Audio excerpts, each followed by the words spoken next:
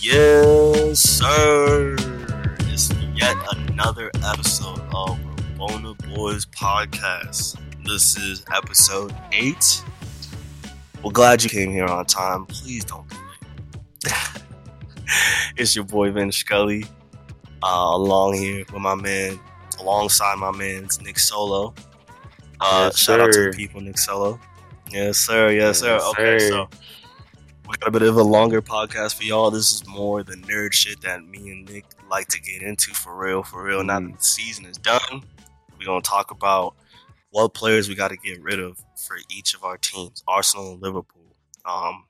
We both feel pretty strongly about the players that we got to get rid of. Excuse me, let me not say it like that, but that's how it feels, right? We got a lot of deadwood on both our squads that we got to move along. And then we're both very aware of our team demands, holes that need filling this summer, and spots that just need reinforcing for both of our teams.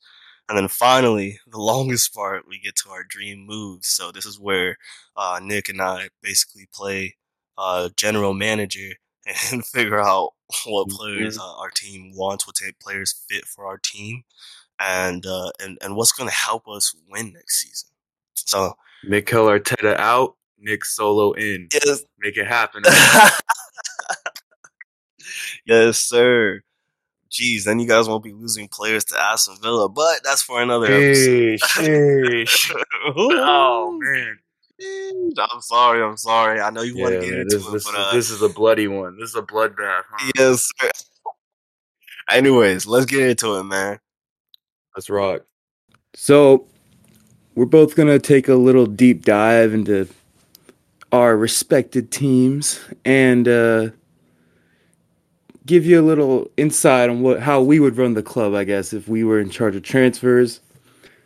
Personally, I'm going to be taking like a more, I guess, realistic approach, partly because my expectations have been dampened so much by this stupid club for so long. Every year we consistently go out and we'll spend money, but we just won't spend it right, or we buy another attacker that we just don't need or something. And I'm hoping that, given the context of Arsenal's last season, that they're going to make the right moves this time. To me, There are a few glaring issues. But we'll get into players we want to bring in a little later. I think we want to start with players that we want out. And I guess, for Arsenal, there's a whole lot I want out. But It's also, who can we get rid of? So thank God we already have, Ceballos is back in Madrid. Ceballos said he doesn't want to come back. Trash. We don't want Ceballos back. Useless. If you had asked me at like the beginning of last year, or like beginning of last season, if I wanted El Neni out, I would have told you a million times yes. But honestly, I like the dude. I think he's a solid like backup holding mid when we need him to be. He's had some big moments for the team too, scoring some screamers, absolute screamers. Probably the best Egyptian in the Premier League. And then all right. So let's start with the bottom. Leno's kind of a weird one. I like Leno. If we're bringing Onana in, it makes sense to sell Leno. Yeah. Get some money out of that. That's just good business at that point because Onana's going to be really cheap. He's on like the last year of his deal, and he has that little suspension thing going on. So, explain who Onana is. You gotta say. So Onana is the Ajax goalkeeper, and he's really good, but I think like accidentally tested for some banned substance or something last season, so he's been suspended. I think Ajax just want to move on from that whole situation. He's good. Like I'm here for it. Like bring him in. Andre Onana he's really good at playing with the ball at his feet too. So, and anytime you get a player from Ajax, you're not gonna get ripped off. Like you're getting something. You're getting something decent there. That's a trait of Ajax players, right? They're really mature. Even though they're really young, they're really mature. And they're always like really aware of what job they're supposed to be Coached doing. in a really team. well. They're all coached so well. Yeah, Just very yeah. sharp. Yeah. Renarson or whatever, Alex Renarson. We bought this kid. I don't know why we bought him. He was from like the Norwegian league or something. Is this a goalkeeper And still? the goalkeeper. Okay. Dude played like 2 games for us and got absolutely embarrassed. Nobody knows where this kid is from. Nobody knows why we bought him. I want him out. Forget about him. I don't ever want to see him at the club ever again. He's useless. Like, he's trash, dude. He's garbage. I think City shot like he started against City for some reason. I think What? City like shot a ball like right at him like really early in the game. And he just like didn't save it. Just let it go in the net. I was like, dude, like get the fuck out. Like, I'm done. Hector Bellerin, bit of a. It's not even that controversial, but a fan favorite to many for many years. I think at this point, a lot of Arsenal fans are ready to move on from him, and it kind of seems like he's ready to move on too. Last summer, PSG wanted him. I would have done that deal in a heartbeat. I don't know why we didn't. Right. Mikel Arteta begged him to stay or something. I don't know what happened. Jeez. Something about Arteta wanting him to stay though, for sure. Yeah, just not good enough. I don't think anymore. Just doesn't really have it. what's Respect to happening to him. his career? When we first got him from Barca, he was just flying up and down that right side, and he was supposed to be like the next best thing, and just injuries, and once the knee goes, the speed goes, and Yeah. I don't know, man. Like to me, it's redeemable. Like he could have fixed this. He just has to be smarter. Like, but every time I watch this guy play, he's still like super attacking, flying up that right side of the field, just not being able to get back in time. And I'm like, we don't need you in those advanced areas. Like, this dude's crossing. Like sometimes he makes like once in a while he'll make a really good run in like an inverted run into the middle of the field, down the middle or something, and he scored a goal or two off that kind of movement this season. And once in a while he puts in a good ball, but it's just not good enough for what he gives us. There's no stability on that right side anymore. I think he really kind of clogs up Pepe's space when Pepe's playing there too. There's been a strong correlation with when Callum Chambers is playing right back now, like basically a center back playing right back, and Pepe has been playing like the best he's been playing all year.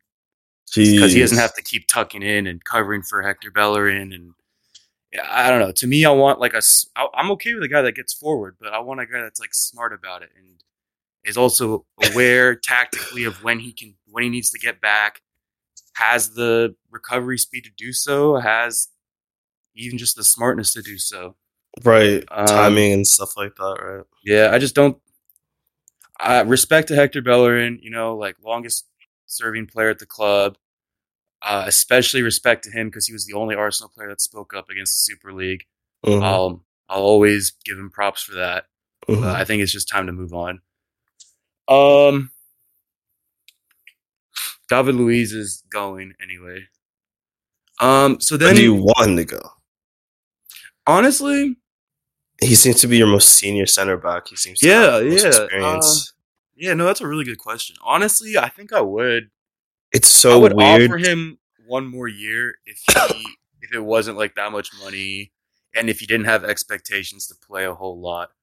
It's But so at the same weird time- to say, but it seems as though David Luiz is like a calming influence on your backline versus the normal shakiness that he used to exhibit throughout his career, you know? Right. Yeah, I don't know. The problem is, I could see Arsenal. They're not going to give him an extension, but I could see if they did, Mikel Arteta just plays him like every single week, and that's just not what I want at this point. Right now, Okay. I want Gabriel and Saliba and Pablo Mari and Rob Holding. I want all those. Pablo Mari's not as young as the other three, but I want those three guys to just figure it out, build some chemistry. I'd like Pablo Mari to get a start. He To gets them get a once in good while. stretch of games, you know? Yeah, I mean, Just to see what he's about, because to keep it a I buck, just- though, because the thing is, he's a left-footed center back, and Gabriel's a left-footed center back, and Mikel Arteta is very left-footed guy on the left side, right-footed guy on the right side. I love Gabriel, obviously, and I love Rob Holding.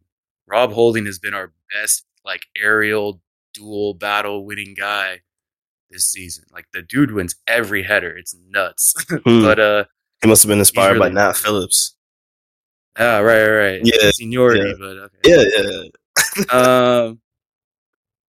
Yeah, and then I would keep Cedric, honestly. I think he's a decent Cedric Suarez. Yeah, I think he's a decent backup option. Okay. Okay. But if you get rid of Bellerin, would he not be promoted to first team right back? No, because I have people I want to bring in. Okay. We'll get to that in a little bit. We'll get to that. So what are we at right now? So Runarsson, maybe Leno, Bellerin is what I'm at right now. Midfielders, I said I want to keep Elneny. The big one, Granit Xhaka. I'm done with this man. I've been done with this man for like 2 years now. Get him the fuck out of the club. I don't ever want to see him in an Arsenal jersey ever again. Wait, dude, it's so crazy. Wait, how are you saying this? I swear. Less than 6 months ago, you were telling me how this guy has changed, how he's kind of improved, how he's now turning into a leader of the club. Yeah. How he's kind of a deep line playmaker now. Like, what's up? Why has that changed? I did say he was improving. I also said I think that I was saying he looks really good next to Thomas Partey, but I think it's more a product of Thomas Partey than like Granit Xhaka playing better.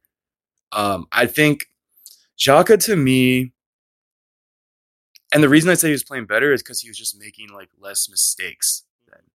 Because up until Partey was fully fit, it was just like huge error after huge error. Xhaka to me, I still don't know what Xhaka really does for this team.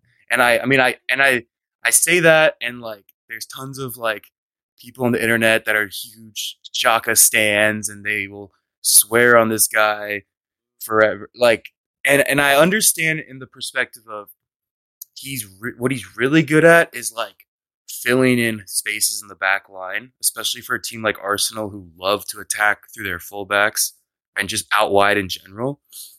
So when Kieran Tierney is flying up that left wing, he's a great cover guy. And he's really good at just like balancing out the defense. And he even played left back for a little while because of that skill set of his. Mm-hmm.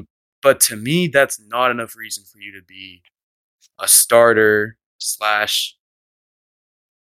a leader or an ex-captain until you threw the armband of this team, just because you can fill in a space and hold down. Because when I see him go forward, well, I don't see anything. It's disgusting. I don't like it. It's just side. It's Xhaka passes to Gabriel. Gabriel passes to Xhaka. Xhaka passes it to Partey. Partey tries to make something happen. Give it to like Odegaard or something. Odegaard drops to Xhaka. Xhaka passes to Gabriel. Can I give you my perspective of Xhaka from someone who's barely watched him? Just like a quick 3-second go ahead. Perspective. It always seems as though Granit Xhaka is an anomaly because he's really good at a couple things, but then he's also really bad at everything else. Or I don't even want to say it's like a couple things and everything else. It's almost like he's like so polarizing. Not just in terms of personality, but in terms of like what he does well versus what he does badly. So he'll go in. I mean, like let's say he's really good at long passes, long balls, but he doesn't seem that reliable of a passer or a connector or a ball retainer.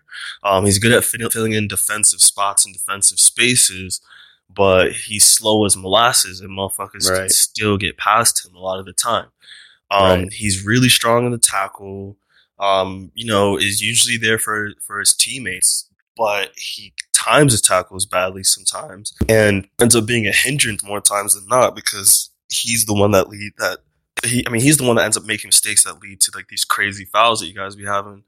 In terms of leadership, like he's a hothead. He seems to be the guy who can, I don't know, it's weird because it's like once in a while if I look up Granit Xhaka or if I see a statement he's making, he seems like a leader. He seems real level-headed. He seems, a bit fiery, a bit passionate. But that's what you need from a leader. You need a guy who can stoke a fire in the others, right?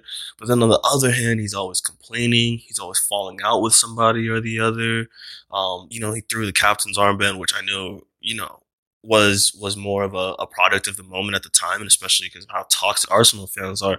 But at the same time, it's like, as a captain, you're the captain, you're expected to be the one keep your emotions in check because you got to keep everybody else's emotions in check, As a captain, you have more responsibility and you're the one who 9 times out of 10 is going to go and take the blame. Another thing I really didn't like from Granit Xhaka was, okay, this isn't like a for sure certain thing. Maybe you can tell me if this is correct or not, but I do believe, am I correct being under the impression that when you guys were losing a whole bunch of games, neither Granit nor Pierre-Emerick Aubameyang nor Hector Bellerin went out to face the media? Am I wrong in saying that? Where they let Pepe or Martinelli or basically they let kids go out to talk to the media every time they lost instead of the actual captains?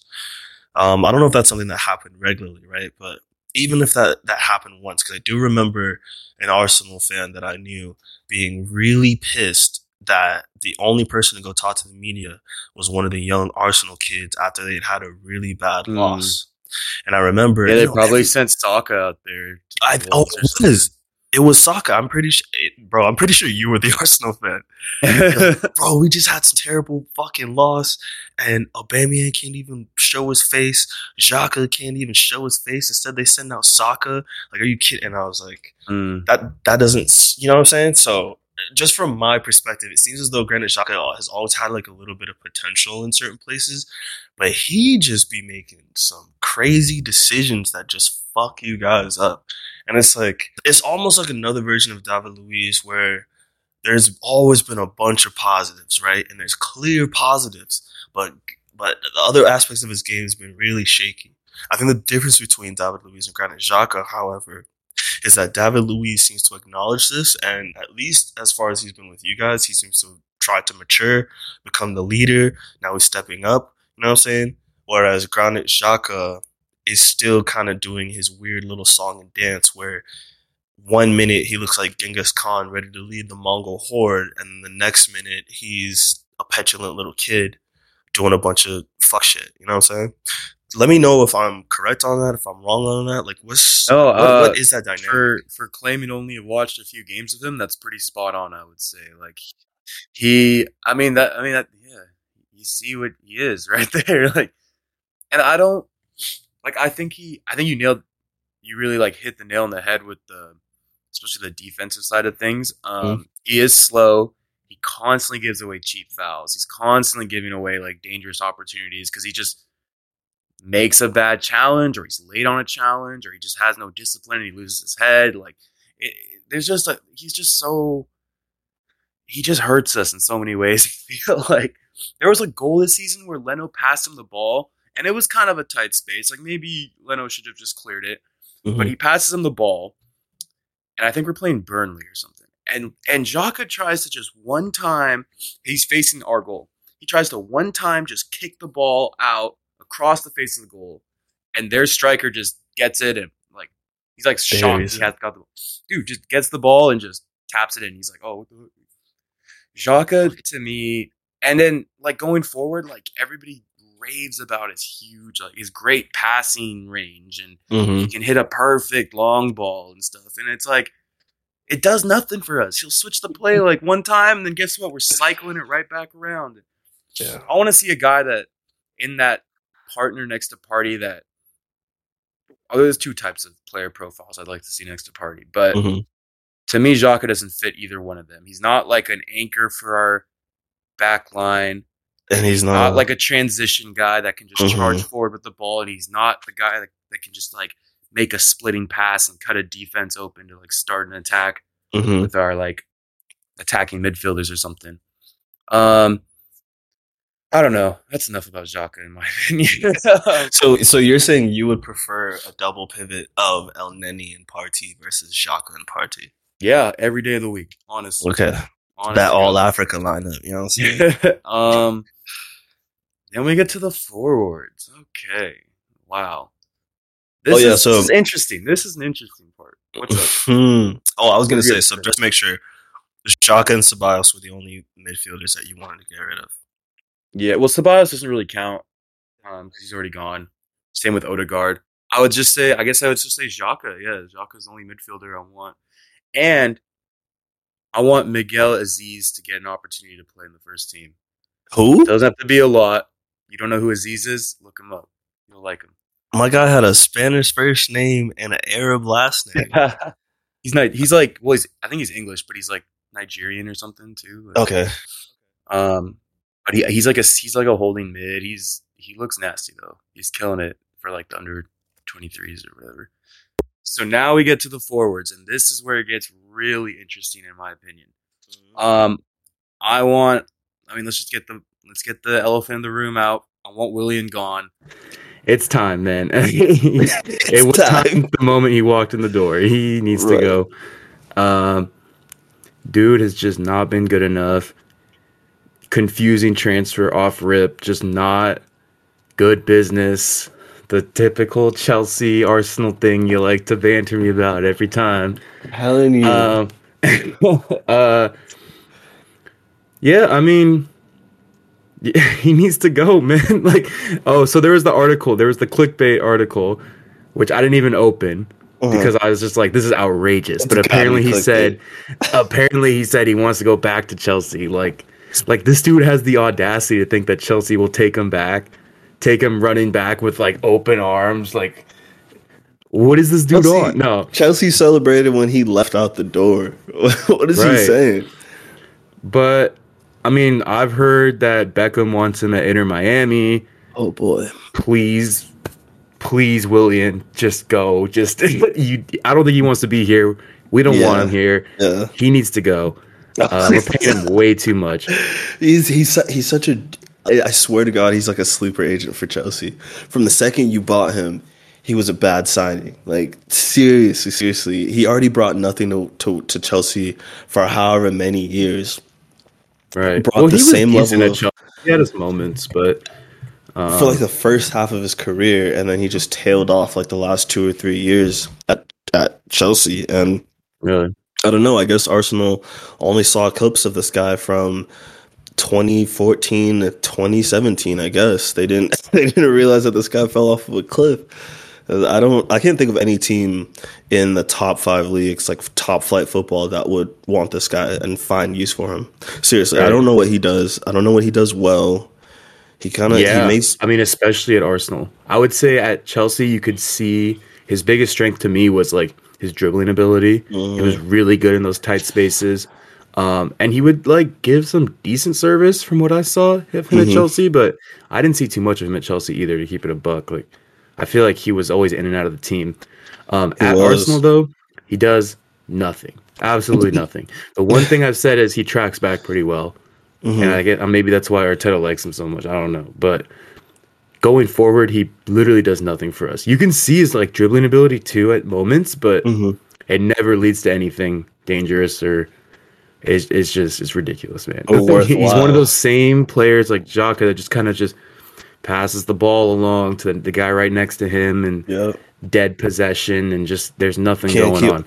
Can't hold the ball, doesn't make anything happen, kind of just a warm body. Yeah, but that's enough time wasted on Willian. This is like the real interesting one to me is Lacazette. I really like Lacazette. I think I really like what he gives us just because he's so different than like Aubameyang or even if Martinelli's starting up top. He's just like this hybrid kind of hold up play / like he's not like a physical like Giroud hold up guy, but he's like a possession oriented technical hold up guy. I just think he's a really good player in terms of like just smart, just like really good in the box and his movements and stuff. He's coming off his best season at Arsenal, I think. He was our top goal scorer this year. Hasn't missed a penalty for Arsenal. Just I don't know, just kind of like he had his goal drought for a while, but he's been pretty reliable for us overall, I would say. Okay. But he's on the last year of his contract, and he just turned 30. For me, I would give him an extension. I'm thinking realistically here for Arsenal.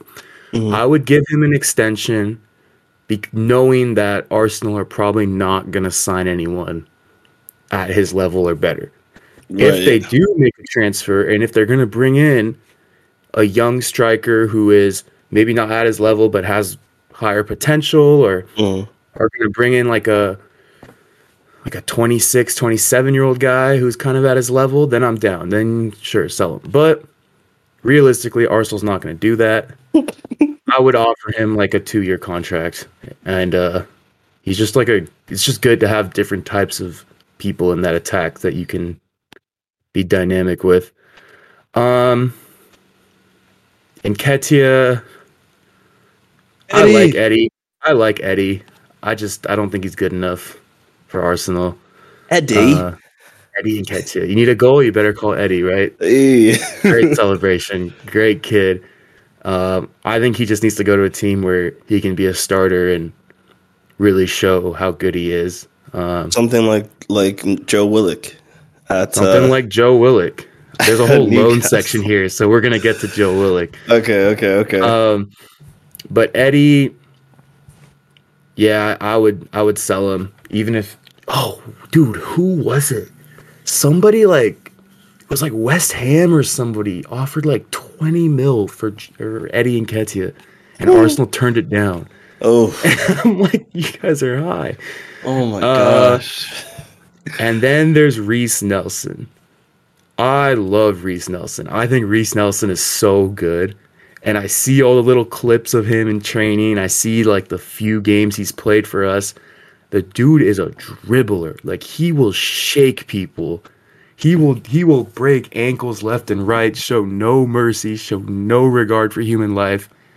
But he just cannot get a game, man. Arteta refuses to play this man. Is there no does he not have like an end goal? Like, does he just dribble into a wall and that's it, or does he just dribble and lay it off and that's it, or does he move into like dangerous spaces? Does he try and look for the next? I haven't seen enough from him to be confident to say that like he has a final product to his game. Like, I wouldn't say he can like score goals the way Pepe. He's not like a finisher like Pepe.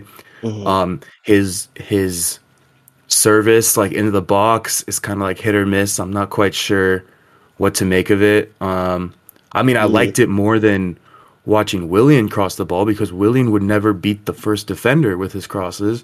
Mhm. And then Reece Nelson would at least like put it in the area. Might not be like precise pinpoint, but he looked the player on the ball. But if we're not going to play him, I don't think it's a bad move to sell him and get like 15 mil or something if we can. 15? You think you can get 15 mil for a kid? 10, 15 mil? Maybe like 10? So I don't maybe know. 10 might be on the high side. He's promising, man. I mean, at least he needs to go on loan next season if he's not going to. Like, I don't know. Maybe I'm exaggerating that number a bit, but that's because I really believe in this guy. I think he's going to be one of those guys that turns out to be really good if he leaves. I find it Arsenal. interesting that Arsenal doesn't seem to take advantage of loans as much as other clubs do. So especially seeing as like how you guys have had like this historical affinity for youngsters and bringing in new players to the first team. It's like you would think that for a team that has that type of lineage, you guys would be setting a lot more young guys on loan, even to Premier Right. League clubs versus Championship or League 1 or 2, you know? Like, I know you guys had a couple guys go over to Germany, but then those guys ended up staying in Germany and never came back to Arsenal. You know, it would be nice to see you guys actually utilize your loan system. I think it's really interesting that you want to get Go ahead. rid of Lacazette. I don't want to get rid of Lacazette, but I think actually, I think I said like offer him a 2-year deal. Yeah, oh yeah, you did. I think from like a practical perspective, it makes the most sense, but I don't think Arsenal are going to operate. I say Sorry, go ahead. I say if Lacazette doesn't work for a team the level of Arsenal, then you just send him to a team that is like slightly the level below. I personally, it would be kind of sick if you guys sent him back to Lyon and you guys got Owar or Depay in exchange for him and a few millions. I think Depay would be a great signing for us. but he's going to Barca. Yeah, he's definitely going to Barca. I think Laka had some interest from Atletico too recently. Lacazette would work okay at Atletico Madrid. I think Right. if that press, like, can he press? Is he a good pressing forward? Yeah, right. He Like, works some games. some game. Yeah. Ooh. Okay, so I feel like a manager, like, I mean, he does his job. I don't know. It's kind of tough. it's kind of weird, right? Because I mean, I get it. Because whenever I watch you guys, it's so weird. Not watching you guys, but whenever I hear Arsenal fans talking about Lacazette, it's either or. Either he's a good forward and you guys should keep him, or he's hasn't performed for a while and you need to sell him. It's like I never, it's always either or. It's never just a consistent. Okay, this guy's good. This guy's good. This guy's good. Mm-hmm. Or the opposite. So, anyways, Well, speaking of loans, let's get to the loans. Mm-hmm. So, apparently Kolasinac was supposed to be gone after this year, but it turns out he has another year on his contract that somehow nobody knew about. So we have him coming back because from Schalke. Schalke don't want to buy him. They can't. Yeah, they can't. Another guy that's like, no, you know what? I'm not even gonna say the same thing I said about Lacazette, where it's like if we can replace him, sell him. No, I want Kolasinac gone. He's just not good, bro. We got him on like a free, but from Schalke, he's making so much money. Yeah, and he needs to. He's just not good, bro. He's a danger to other players. Man. he hurts. He injures people. Yeah, he just injures people like every game. You don't need that type of player on the flank. Yeah, he's just kind of clunky. He's just like a muscle defender, the size of a house. Right. Mavropanos, I think he's really good. I don't know. I haven't seen too much of him, but like I've seen like highlights and stuff of him in Germany. I think we have too many center backs though, and I think if a team's interested, we should sell him. Yeah, your center backs will probably be the way you guys make money this summer. That you guys allegedly don't have. I will never believe that shit, bro. I cannot believe that shit. Anyways, Joe Willock. Should we get to Joe Willock or should I save Joe Willock? Save Joe. Man. All right. Lucas Torreira, he has to go. He doesn't want to be here. Oof. He wants to go back home. Poor kid, man. Play in South America. Go right ahead, man. Do what makes you happy. I feel bad for him, man. R.I.P. to his mom. Right. He's going through it. So I'm sure they'll find a way to make that happen this summer. Ainsley Maitland-Niles, another guy like Reece Nelson. I love Ainsley Maitland-Niles. Yeah, what's up? Y'all had like a really good generation of young Arsenal ballers, and like they're either petering out or they're kind of sort of working out for you guys. Like right. Ainsley, what's up with him, man? So, if Ainsley wanted to play right back, I would be like, sell Bellerin, start Ainsley Maitland-Niles at right back. Yeah. I don't care. Do it. It's done. He doesn't really want to play right back. That's the thing. If he wants to play right back, welcome to Arsenal. You're going to have a great career here. If he doesn't want to play right back, which is what it kind of sounds like, you're going to have to go to another team. We're going to have to sell him. And sounds like at West Brom, they're not really feeling him as a center mid either. Yeah. Because he's not really been getting the game time there and stuff, and he hasn't really been performing that well from what I've heard. I don't know, man. It's like you can die on that sword if you want to, or you can see an opportunity here at Arsenal where you play right back. I really like him. I just don't think he's a center mid, or at least at this level. And if he wants to, I would love for him to play as an outside back because I really like what he gives us. Yeah. But I don't know. That one's kind of tough. If he doesn't, like I said, if he doesn't want to do it, then get the money while you can, I guess. It's always so interesting how central midfielders in eights transfer over to fullback so well nowadays. I think that's always been the case, but especially nowadays, like it's not surprising to see a D mid or a center mid go out to fullback and vice versa, right? Ainsley Maitland-Niles and Trent Alexander-Arnold would have been guys who would have been center mids but moved out to right back, and then guys like Joshua Kimmich and Fabinho were guys who were right backs and they got moved to center. I mean, that got moved to D mid. You know, Right. so I just think it's really interesting how there's Center such mids a are just such correlation. like complete players because you have to play both sides of the game, you know. So, and you have to be very technically good on the ball.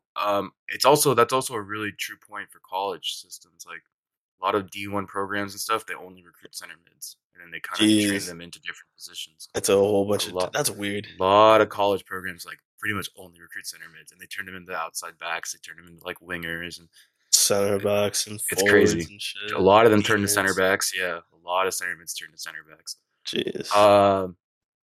Guendouzi, he's probably gonna go to Marseille. Don't sell him, man. Don't sell Man. him. Whatever you do, Arsenal. Oh, I believe in this man. kid so much. This is my guy. Got a Guendouzi is fucking my guy. gem. I don't Guendouzi is care my how guy. bad his attitude is because it ain't I even don't like care he got either. a bad attitude. He's I just don't care passionate, either. bro. I like But him. if dude like make him hold his hands out, hit him with the ruler, whatever Right? you have to do, man. Like I don't care. This kid stays no matter what. You make it work with him. To me, Yeah. I have not been this impressed like with an Arsenal young He looks like player a first in a long teamer. time. I've never seen Guendouzi too many times, and he looked out of his depth, or he looked like a kid. Like, whenever No, you see Guendouzi, no, it's like, oh, who's not that at young all. man right Dude, I remember so distinctly when Unai Emery brought him in from the second division in France, and I watched his first preseason game. And this kid, that was like the first thought I had was, I've never seen a teenager play this composed on the ball there? in a professional soccer game like ever. Like it Yep. was nuts. He just looked Yep. so comfortable. And he's Calling just, for like, the turning ball. dudes, winning tackles, like turning like two guys are pressing him. He's like turning and Yep. like splitting them with a little chip pass and stuff. He's not The shying kid is away from the so ball, good. putting He's himself so in the good. proper spaces. Yep, I like him. Since that first season, I've said this guy will at some point in his career be a staple in the French national team. Like Mhm. he will be in that team consistently. Mhm. And I'm gonna be so angry because of all the youngsters, he's my favorite, man. Y'all are Like about I don't count Saka as a youngster anymore because Saka is here. Yeah, But he is my favorite, dude. I love Guendouzi. I don't care what the reports say. I don't care. Up until the moment he is in another team's jersey, he's an Mhm. Arsenal player. He's staying. In my opinion. And then we get to Joe Willock. Mhm. Well, you've heard it from me. I've said for a long time now, I don't rate Joe Willock. I think he's. Well, I don't even know what I said. I don't think he's good at all. Go ahead and I talk don't your think shit. I don't think he really brought anything to our midfield when he played. Mhm. It is like every forward pass was useless. He Uh-huh. scored 7 goals in 7 games or something for Newcastle. Uh-huh. So good for him. Now we can get 25 mil when we sell him this summer. I can't wait. It's gonna be Yeah. awesome. Y'all sound like okay, real quick. Yeah. I will say something in terms of transfers. I feel as though the market hasn't fully reset, but the market has partially reset. So prices that we were getting used to that are exorbitant, I think we need to start reducing those by about maybe 25%. So now if we're looking to sell a young player or a mid-level player for 25 mil, I think now it's smart to start saying that those guys will go for between 15 to 18. Hey, I'll take it. Yeah. Whatever, you know what? I'm willing to die on that sword, roll the dice, Get whatever. rid man. of him. If his price is inflated right now and a team wants to pay it, Yeah. sell. Get him out. Speaking of, A guy can get hot. A guy can just go on a hot streak or whatever. yeah, just a I'm little happy purple for patch. him. Yeah, Hope he still has some success going forward, but I don't think he's good enough from what I've seen of him in an Arsenal jersey, and I want to cash in. So that's my selling team for Arsenal. okay. So let me get that. So I got Joe Willock. I'm gonna put Maitland-Niles in there, I guess. Torreira, Mavropanos, Mm-hmm. Nketiah, Reece Nelson, Xhaka, and Bellerin. So that's 8 Bellerin. players. Oh, Renarsson and Lena. Well, Renarsson's probably not going to go. They wouldn't get any money. Whatever. We'll just say like 10 players. And Okay. that's like craziest scenario. 10 players. Okay, that's a good clear out, honestly. I don't know if that's enough to like, completely change your team around. but I One think- last point. When we were talking about Xhaka, you were talking about leadership. Mhm. That is my one concern. with because like Football Manager and stuff and FIFA career mode, it makes sense. Like that's what you would do. You just clear the dead weight and you move on. Mhm. But I don't know who's a real leader in this team if we actually do that. It'd have to be someone we bring in or something because I don't like Pepe's not really a leader. Maybe Gabriel Aubameyang takes is a clearly step not down. a leader. Lacazette maybe could be a Partey, leader on this maybe? team. Party maybe. I don't know. I haven't seen Party like step up as like a vocal leader at least. He I think they go. performs. I think they go the usual. I think if Arteta can't find a leader, then he goes the usual route, and just finds a white English player to put the captain's armband on and just be like, "Oh yeah, this Yeah, guy's." you know what's gonna happen is Rob Holding's gonna get the armband, but I'm gonna say Holding or you know Caleb who's Chambers. gonna be the leader? Hmm. Kieran Tierney's gonna be the leader of this team. Mark my words. Oh, That man fights. That man fights every game. So okay. give him the armband. But Okay. yeah, that's my I like Arsenal that. spiel. Let's get into the Liverpool stuff. Okay. Let me Wow. pull up their roster. Sorry, that took a lot longer than I thought. No, it's all good. Honestly, our roster, it's the same for you guys. It's the same for you guys. Let me start from the back to the front because you already know who the guys up front. You already know who the guys in the midfield are that I want to get rid of. Let's just start in the back. First things first. This is gonna be really fucking weird to say. I don't really care. Oh, I'm not gonna say any goalkeepers. I don't care about Adrian. Yeah, he kind of lets in a goal every time he plays for us, but we still tend to win when he's with us. And I still think Liverpool's getting rid of him, so not a big deal. However, the first player I want to sell is Joel Matip. I know. Okay. This is really hard for me to say because since Yeah. the minute he got to Liverpool, Joel, which is how I like to pronounce his name, no Joel, has been one of the most underrated center backs in the league. Okay. This man is a Rolls Royce, and I'm so serious. The way he defends is beautiful. It's assured. He's not some crazy fucking tackler. He's tall. He's skinny. So you know he's a toe poker.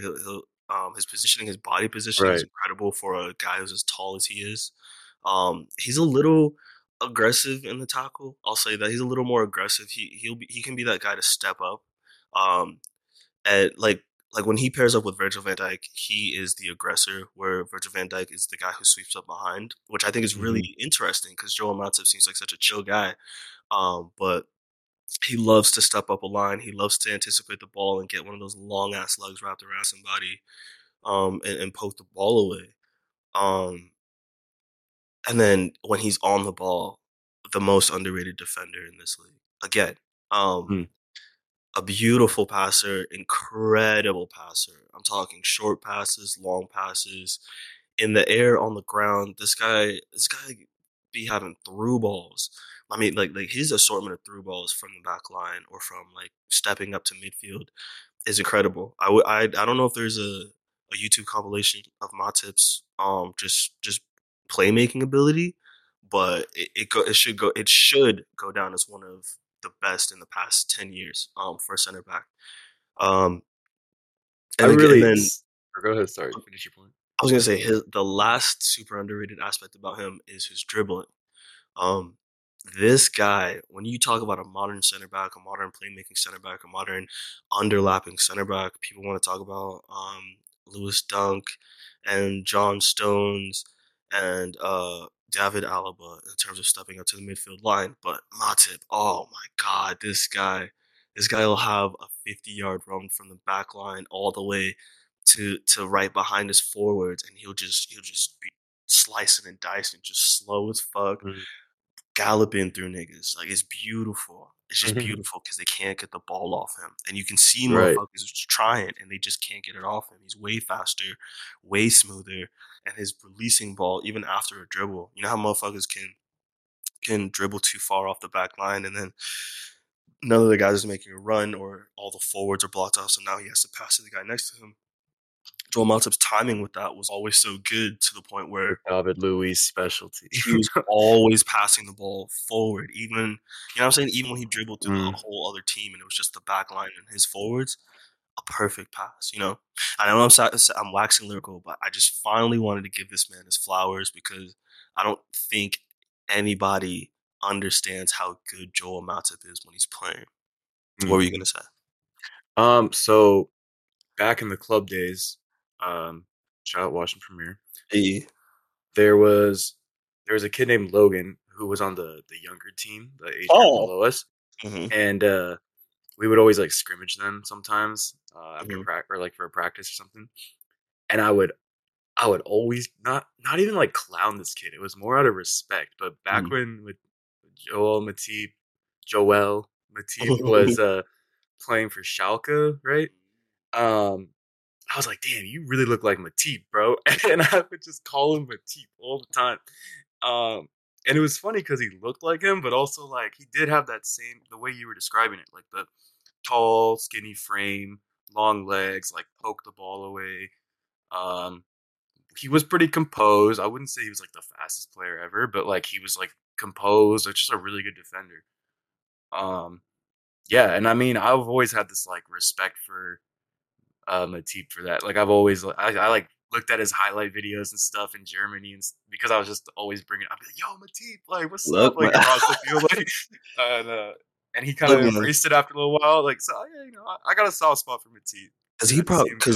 Because homeboy probably caught a couple clips of Matip too, and he probably realized he probably leaned into it. Yeah, he's probably realized, oh shit, old boy ain't dissing me. He's giving me a compliment. Like, but see, there's a reason I respect your football opinion so much, because a lot of people don't understand what Matip brings, and they don't think he's a good center back. They think he's just a center back, right? When we got him on free from Schalke, like there was low key serious excitement. There was like low key amount of like legitimate. I would have loved to have him at Arsenal because he was just like a young kid in Germany too. Like I was like, this kid's killing it at like 23 or whatever he was. Like Germany wanted him to play center back for them, but he went to go play for Cameroon instead. Like Germany was kind of pissed that he went to. I mean, I think there was like a little thing in Germany where they were pissed that he went to Cameroon because they wanted him for the German national team. It was like, no, fuck that. I've been wanting to play for Cameroon, you know. But the big issue with Matip is injuries. And now see if y'all hear a fucking theme when I go through these guys, right? Injuries. Joel Matip. I don't have the numbers.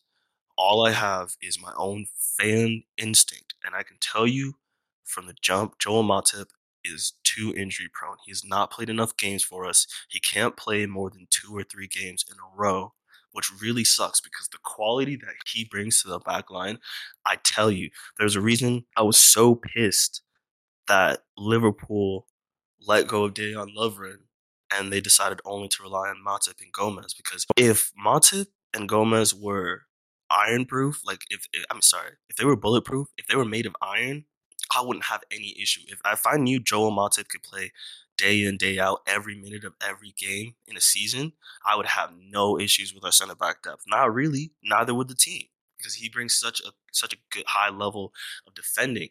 However, this man plays 1 game and then he's out for another 2 games, out for another 3 games, out for a month at a time. It doesn't matter what. This guy can be, you don't have to hit this guy. This guy can be running. This guy can be passing. You know what I'm saying?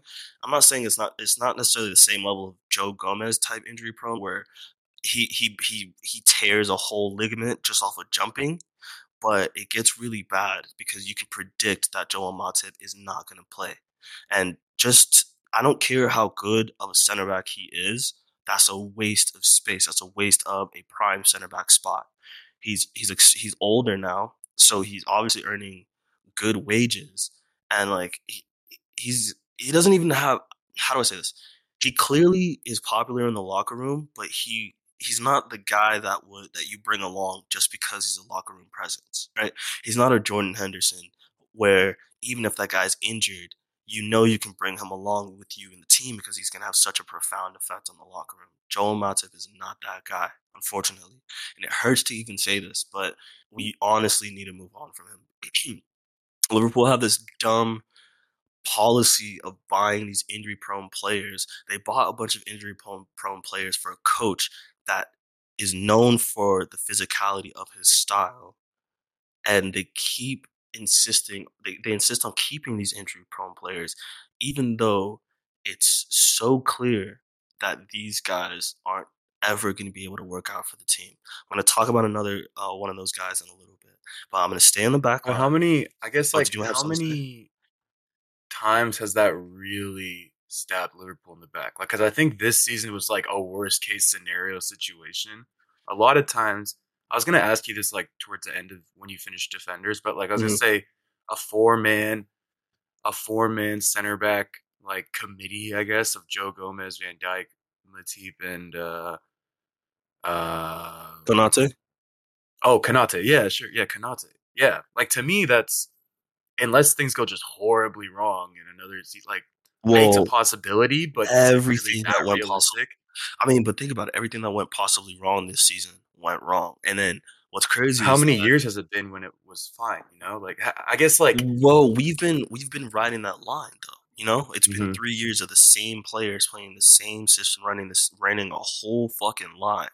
Now, I Hmm. mean, last season was the perfect evidence of all of that running and stuff finally coming back to bite everyone in the ass. All of that lack of rotation coming back to bite everyone in the ass.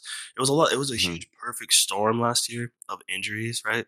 But the problem is Joel Matip has been this level of reliable since he got to the club. I want to say maybe 2016 or 2017, like his first year. Maybe he was all right. Maybe he was pretty dependable, but ever since then, he's just been made of glass. And what's fucked about having a 4-man back line or a center back stable of Van Dijk, Matip, Gomez, and Konate is that 3 out of those 4 center backs are seriously injury prone. Still, Hmm. that was the issue this season where we were relying on 3 center backs and 2 of them are injury prone. And then, of course, a freak injury happens to the only ironclad center back.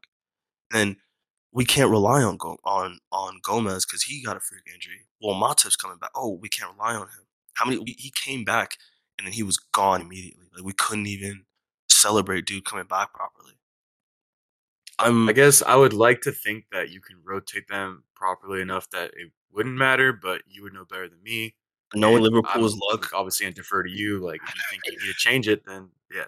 I don't know who I'd replace. Well, I know who I'd replace Matip with, but I just the only reason I really say we have to get rid of Matip is because we got Konate, and he seems to be an excellent young center back. He has a lot of Hmm. potential. He looks as though he's even going to displace Joe Gomez for that number 2 spot, right?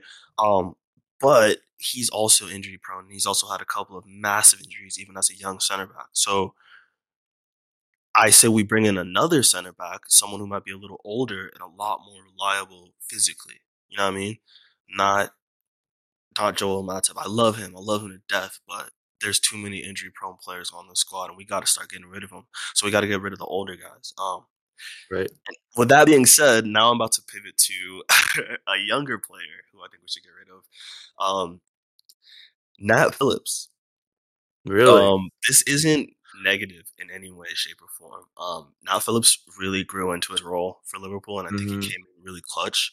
However, I think this is another example.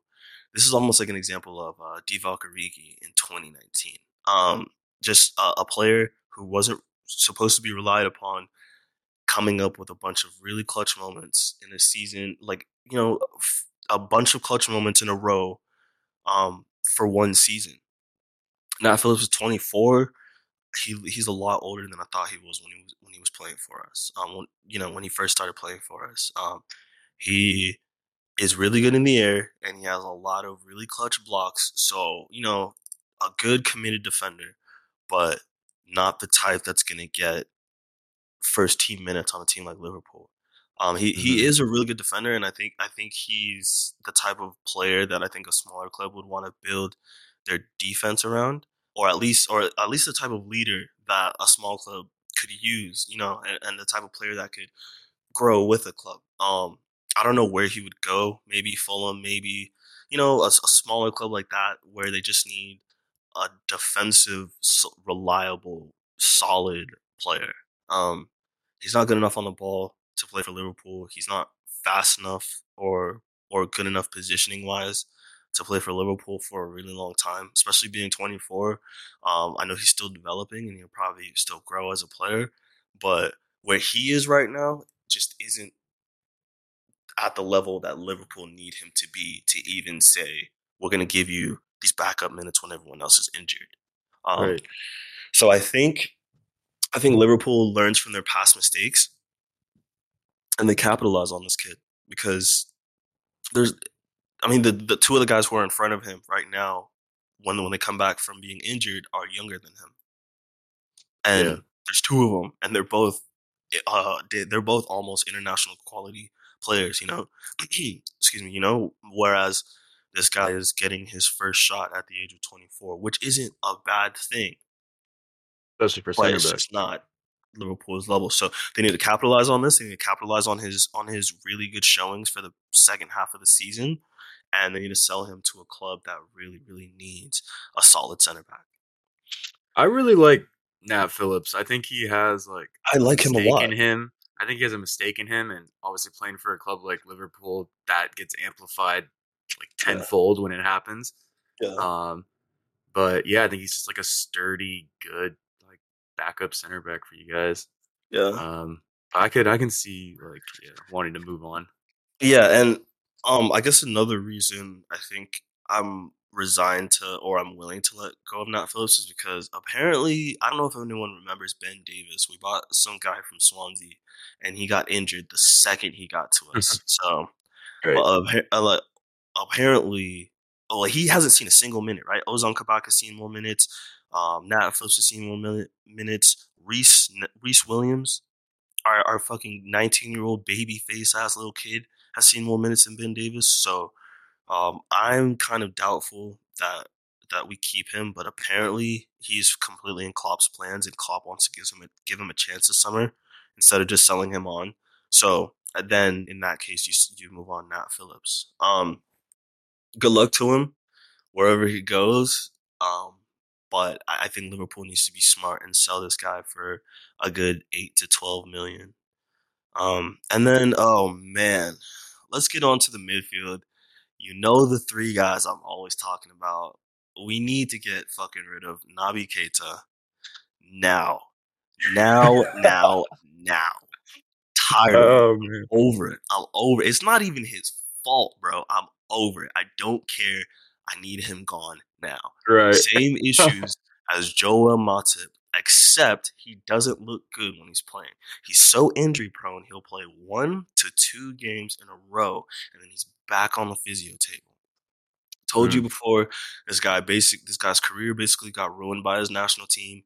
He came to Liverpool with this huge injury. Wow, he's not even that old. No, he's not. But he's been with us since. I thought he was like close to 30. Jeez. Nope. That's how long it seems he's been with us. He came in he was bought in 2017, came in 2018, had a layoff of like 3 to 6 months because he came here injured or some shit. Came back, looked really, really good for us. Got another injury as a result of this first injury, probably overcompensation or something like that. Got injured, then ended up playing a bunch of World Cup qualifiers or whatever the fuck qualifiers for his national team. Was broken, came back, had to sit on the physio table the whole time for Liverpool, then got called up to his national team again, even though Liverpool said, yo, don't let him play. He's broken. And then they let him play the entirety of a tournament, and it didn't go well. It didn't go well. This guy's been broken ever since. He's like Abu Dhabi in that he's just been injured for so long in so many different places that his body is just like a jumbled mess of loose muscles, overly tight muscles, weak tendons, brittle bones, and shit like that. Like his body is just basically, by trying to push himself through injury and by trying to play, he's fucked himself more and more and more and more. So now his body's just so out of whack and it's so fragile that it can't take any of the strains that Liverpool's system tends to put on midfielders. He was supposed to be a Conte type player where he was just everywhere, defensive bite, but he was supposed to be another level where that he was supposed to have the great attacking awareness, the good through balls, great goal scoring and stuff like that. But it just hasn't worked out. So now he hasn't even played for us to the point where now when he does play or now when he does start, he's more than a couple steps behind. You know what I'm saying? It takes a long time to get that match fitness back.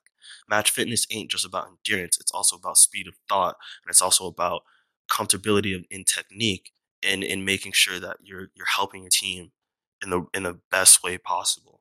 And he just has never been able to do that from the second he came back. He's shown bits and flashes, but even then, that was closer to 2018, 2019 versus now. These past couple of years, he hasn't looked good at all. He's looked bad. So I say we get rid of him. Sorry to say it like that. We sell him to a team that has a good history of rehabbing players, or sell him to a team that has a good history of fixing injury prone players, because he's too far gone for Liverpool. I don't know what they were thinking buying him while he was injured. And then, well, no, I understand what they were thinking, but Liverpool has shown themselves to be a club that doesn't improve players' endurance, right? You're either injury prone when you get to Liverpool, or you're like one of these fucking or you become injury prone. Okay. You know, or you're an Iron Man like Wijnaldum or Robertson or Salah, or you know what I'm saying? Keita is just he needs to go somewhere, and he needs to go somewhere now where he can sit down for about a year and just work himself back. Liverpool's depth is too thin for him to be able to do that. He needs to go somewhere where he can just hide out, sit down, and just work on himself and just get healthy, bro. Just like RDC World, I don't know if you saw that skit that they had when LeBron went out, but he was talking to Anthony Davis. He's like, AD, you've been hurt for like a year. Go see a doctor. That's exactly how I feel about Keita. Oh, man. Matip is just as bad injury prone wise, and I still get more angry at Keita for being out. And it sucks because it's not even his fault. Right. Oh, man. Next guy. You're spitting. No, look, man. I got to get that was this all out, facts. bro. That was all facts. I got to get this out. Next guy. Oh, man. I love you, but Ox, you got to go, bro. And you know what's crazy? It's almost the same exact. It's not the same exact issue as Keita, right? Because Oxlade-Chamberlain, when Keita came to Liverpool, Oxlade-Chamberlain basically took all the minutes that were supposed to go to Keita when Keita was healthy, because Oxlade-Chamberlain was so dynamic in midfield. It's weird because like even when you think of Oxlade-Chamberlain now, you don't think of incredible dribbling, or you think of more like a jokester or a guy or like the young winger, right? But as a central midfielder, he was a pressing demon, incredible in the press, really good dribbler, really tricky with his technique as well, and as you know, a great shooter especially from out far. I really liked Ox. If anything, out of all the players on this list that I'm going to get rid of, if we end up keeping Ox, that's the one I'll be least mad at, because at least when he has played for Liverpool, almost every single time that he's played in central midfield, he's looked really good. He's brought that extra dimension that Liverpool hasn't had for those past few years. Like when we got to those Champions League finals and stuff like that, Alex Oxlade-Chamberlain, he was like our first sub for the midfield because he brought something else. That thing that people say that Klopp, or that I've been saying that Klopp's been looking for, that plan B in midfield, where people thought Thiago was that guy. That was Oxlade-Chamberlain, right? Keita was supposed to be that guy. They were the replacements for Coutinho. Like Oxlade-Chamberlain has shown to be that really good plan B. The thing is, again, he's not reliable. He just hasn't been reliable physically since he had that crazy fucking, I forgot how he injured himself, but ever since he had that really bad injury a few years ago, he's been coming back in fits and spurts, just like Keita.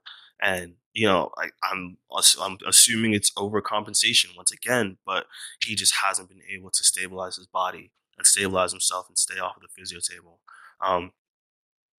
Again, he had a really good ending to the season, which is why I'll say we can keep him if they want, but make sure you wrap him in plastic and put him away safely. When you take him out, when you unwrap him from the bubble wrap and safely, gently put him on the field for like maybe 10 minutes at a time. You know what I'm saying? Damn. Obviously more than that, but I say if you play Ox for the next season, if you want him to become a reliable player for the next season, you help him look after his body, and you don't do anything but bring him on as a sub for the first half of the season. Yeah, I remember when he first came to Arsenal, man, I really thought he was going to be the next best thing. Man, everybody A thought so. winger that could play like as a center mid too. Like it was. Yeah, I thought he was gonna be completely disgusting. It's sad to see like injuries kind of held him back. yeah. Slash maybe expectations were a little too big. I don't know. I thought he was gonna be like crazy world class. Like I thought But he was when gonna be so nasty. see, and it's so crazy because you see when I say bits and flashes, this is more than bits and flashes because whenever he does come on the field, he always does something for Liverpool that's like, yo, wow, what the fuck? Like I didn't expect this from him, or I didn't expect him to get this type of assist or this type of goal, or I didn't expect him to be such a pressing monster the way he is. He looks great for Liverpool when he's on the field. So I just want him to either get on the field or sell him somewhere else, man. But And he's got a top 10 name ever. right, Great fucking name. long ass fucking name, man. And then the last guy in the midfield slash forward area. So this will be a hybrid between the midfield and the forwards. Xherdan Shaqiri. What? Xherdan Shaqiri. You're not selling Curtis Jones to Arsenal? No, fuck out of here, bro. Oh my god, I love Curtis Jones so much. But go on. Curtis Jones is sick. So Xherdan Shaqiri, he look, man. There's a reason. There's a reason he was a really good player at Basel. There's a reason he went to Bayern. There's a reason Inter Milan bought him. But there's also a reason he spent 3 years at Stoke and was their most relied upon player for that entire time. And there's also a reason Stoke still got relegated while he was playing for him. Xherdan Shaqiri is a really good cherry on top. He is the guy you bring in when you stretch a midfield or a defense. He's the guy you bring in when maybe you just need a guy who can keep the ball in that little hole where the 10 should be, or even next to, or even if you just need a guy to float into the space next to Firmino. Like, you know how Firmino kind of drops back into that false nine.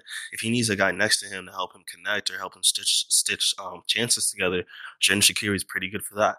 He has a great left foot.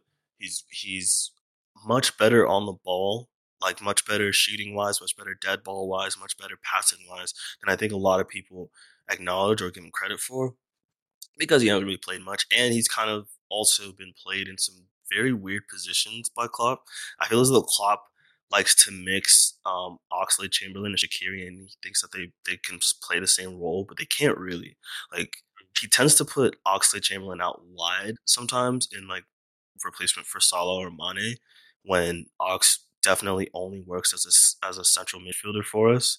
And then Shaqiri's kind of vice versa in that he looks good as a central midfielder, like almost that Iniesta, like at the top of the midfield three, but he works a lot better out wide, or at least he connects a lot better with the team out wide. I was about to say, I don't think I've ever seen Shaqiri play in the midfield, like as a center mid.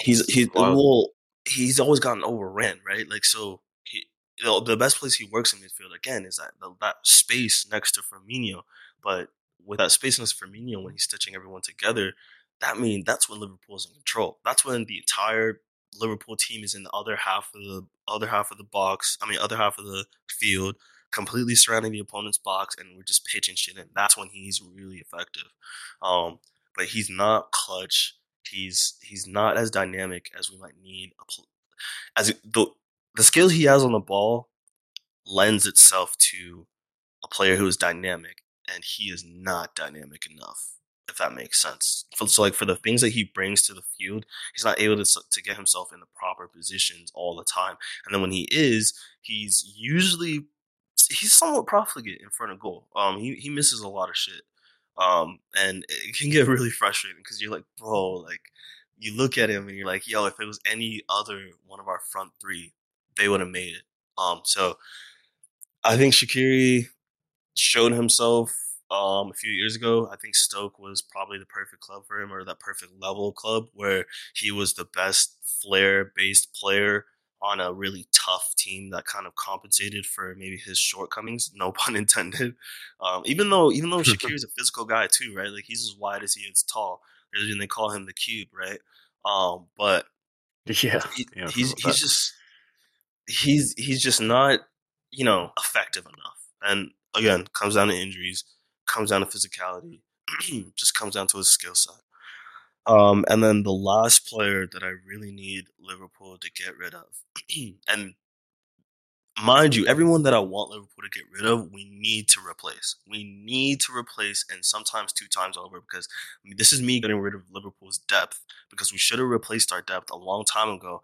We also need more depth than what we currently have. So the players that I'm going to want is going to much far outweigh the players that I think we should get rid of. The last player we need to get rid of is Divock Origi. Holy fuck. We should have sold this guy the second he stepped off the Champions League celebration bus. I'm telling you, this guy's stock was never higher. He was never more clutch for us. But how do I say this? The amount of special moments that he had, you can look at all of them and be like, okay, this was a moment. And it's really easy to say that now versus back then, because back then it seemed as though, okay, he was turning into another version of Lukaku, a really fast, technical, intelligent connector of the ball, super physical, super great in the air, great shooter, always trying and stuff. But he, again, there's just not enough of it. He doesn't press particularly well. It's gotten to the point where Divock Origi was actually being played as like a wide forward instead of a central forward, which I don't know if you've seen Divock Origi and his skill Yeah, it doesn't really set, suit like his profile, I would say. so for Jurgen Klopp to put him out wide, that doesn't show well for the faith that he has in No a guy like confidence, that yeah. in the middle. You know what I'm saying?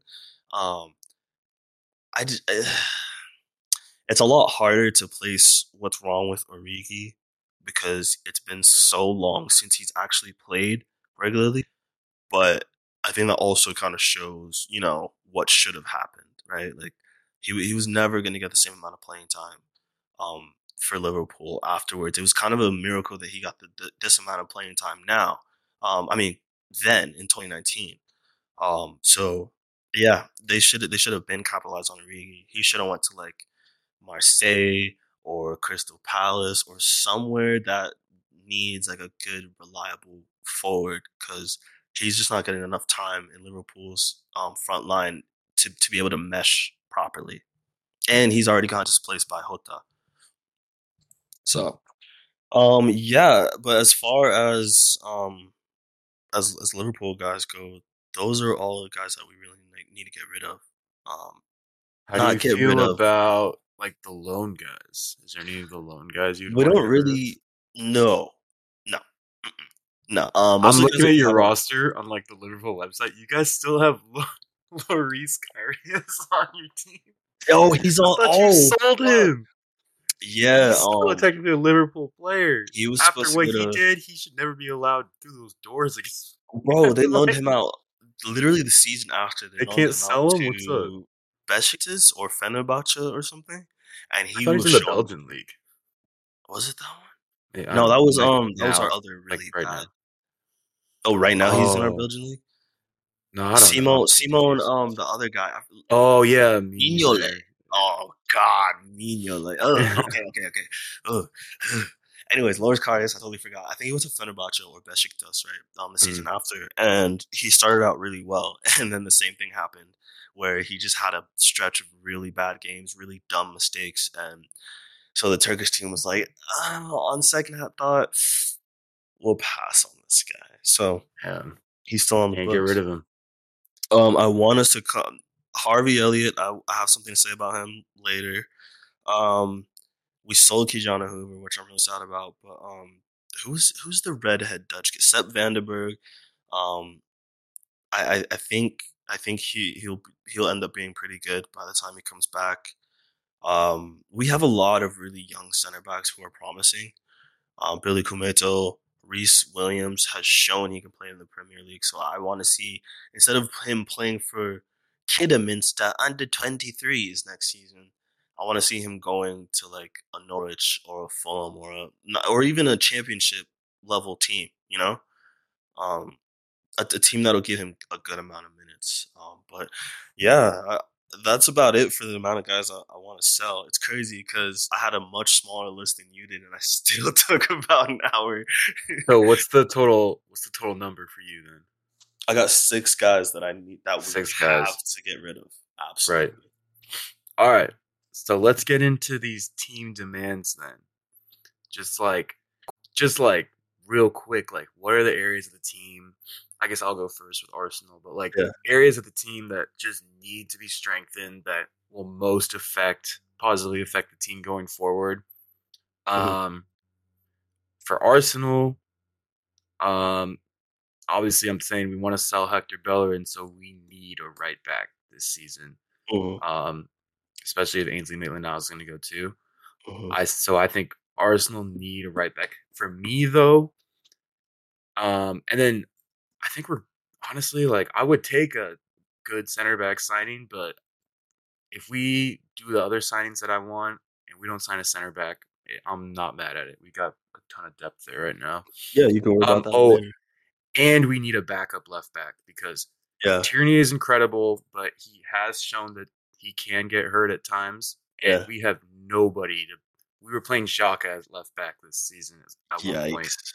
So, and Kolasinac is back for another year. I don't know if we're going to sell him, keep him, whatever, but he's not good enough to be our backup. Even our old backup left back midfielder guy is better than yours. Right. Much rather have Milner over Xhaka any day. Right. Yeah. Just yeah. So those are your Xhaka did okay, but he just gets cooked in like against the wrong matchup. Well, no, bro. No, I don't no, dog. I don't understand any world in which Xhaka makes sense as a left back, even to fill in. Now, if you guys are playing a 3-man back line and you want to put Xhaka over on even that's dangerous, right? Like, well, no, I mean, back line and go on. I say it has to be the right matchup because if it's like if he's going against like a true winger, like the Villarreal game, he'll get picked apart like piece by piece because he's just like you said, he's just not quick enough. I just tried to like imagine Mohamed Salah versus Granit Xhaka. That's a nightmare. That's an absolute nightmare. As like a system defender, I don't know. He's average. He'll do the job for us. Like because that's what he does. He's a system defender when he plays in the midfield. Like he fills in those gaps. He holds space. He closes down anything in that area. But yeah, the big thing for me, and I think this will solve so many problems for Arsenal. Mm-hmm. Much like Man United, we need a midfield, man. We need a partner for Thomas Partey. So this is where it's interesting, and I don't want to get too much into like specific players, but yeah, I mean, there's two. I briefly touched on it in the first part. There's two different types of guys I'm looking at. One would be a more defensive presence, a more like just like closer, like just can sweep up everything, completely just destroy anything that comes within their radius. Like it's a wrap. The other version would be someone that gives us, I guess, like we said a few episodes ago, more thrust. Like somebody that, like an Aaron Ramsey type, a guy that can get forward, that'll score you goals, that'll create chances from deeper positions. Oxlade-Chamberlain for Liverpool. Right, exactly. Almost Paul Pogba damn near for Manchester United. You know, it's a broad range of those type players. But yeah, the progressing number 8, yeah. Yeah, exactly. So there's two different types of partners I would like for Partey. And I have specific players for both of those. And then we need an attacking midfielder. I don't think Odegaard is going to happen. I think Zidane gone. They're going to ask for too much money. Or they're going to want playing with 10s. Right. Very true. Great point, actually. Like James. But yeah, I don't know. And I'm not really sold on Odegaard. I gotta keep it a buck. Like what? He was really good, but hear me out. So he was really good, but he kind of fizzled out towards the last like end of the season. And to me, like I like him. Like if money was an issue, sure, buy him. But if Real Madrid are gonna ask like 50 mil for Martin Odegaard, I'd rather invest that into that second partner for Party. I'd rather we get someone there. I'm totally fine with giving ESR the keys to the kingdom and letting him just go crazy, and even giving Sokka some time at the number 10. Yeah. But I think we should make a Sokka would signing. be lethal at number 10. I think, real quick, I'm so sorry. Go I for it. think, you know that double 10 system you guys were playing a little while ago? I feel as if you have Aubameyang on the left where he likes to be, Lacazette in the middle if he's actually doing what he's supposed to, Pepe on the right cutting in, right? I feel as though if you have ESR and Sokka like supporting those two as the attacking midfielders, you guys are unstoppable. You guys are damn near a Manchester City type of team. It's just that now you need Partey and whoever that other teammate is to be you guys a stable platform. But again, that's just me. No, I like that. Story. Because that's what Sokka will do a lot of times when he plays on the right side. Is he plays very like centrally. Yeah. And I don't know, but the other thing is like Sokka has made a living off playing on the like just outside positions, where right wing, left wing, right back, left back. Yeah. He's just really good at like working that sideline. Okay. But I don't know. I mean, cuts the field in half. Arsenal Player of the Year, so okay, why not give him a chance? But I think we do need to sign someone. Just make some competition for the young kids. Like have them fight for who wants the spot. Okay. And then we're pretty good on wingers. I guess like that's my biggest concern is the partner for Partey, the backup left back, the right back, the attacking mid, and then maybe a striker. But I want to see Balogun get a chance, man. I really believe Balogun. I don't think so many young players that ring a bell whenever I hear that's why that's why I'm not this like defeated Arsenal fan, because there's hope, man. Like we have such talent in this team. If y'all pull a Leicester, we're a good team. If y'all pull a Leicester, Barcelona, who else don't got money? If y'all pull a Leicester, Barcelona, Chelsea, right? Where y'all don't buy senior players, you just bring through your youth players. I know Leicester's not really doing that. Sorry. So I guess do like how Chelsea did recently and just focus on your youth players. If you give them time, they'll clearly improve. We've seen this all season. That's if you give the players time, they will improve to the level that they're playing at, period. And I've been preaching this, wanting this all season, but it just seems like Arteta just doesn't have quite that same philosophy. Loaning out Guendouzi, loaning out Saliba, loaning out Maitland-Niles. You know, I don't know. I want to see Balogun. You know what's crazy? Those are the three players that I think you said you wanted.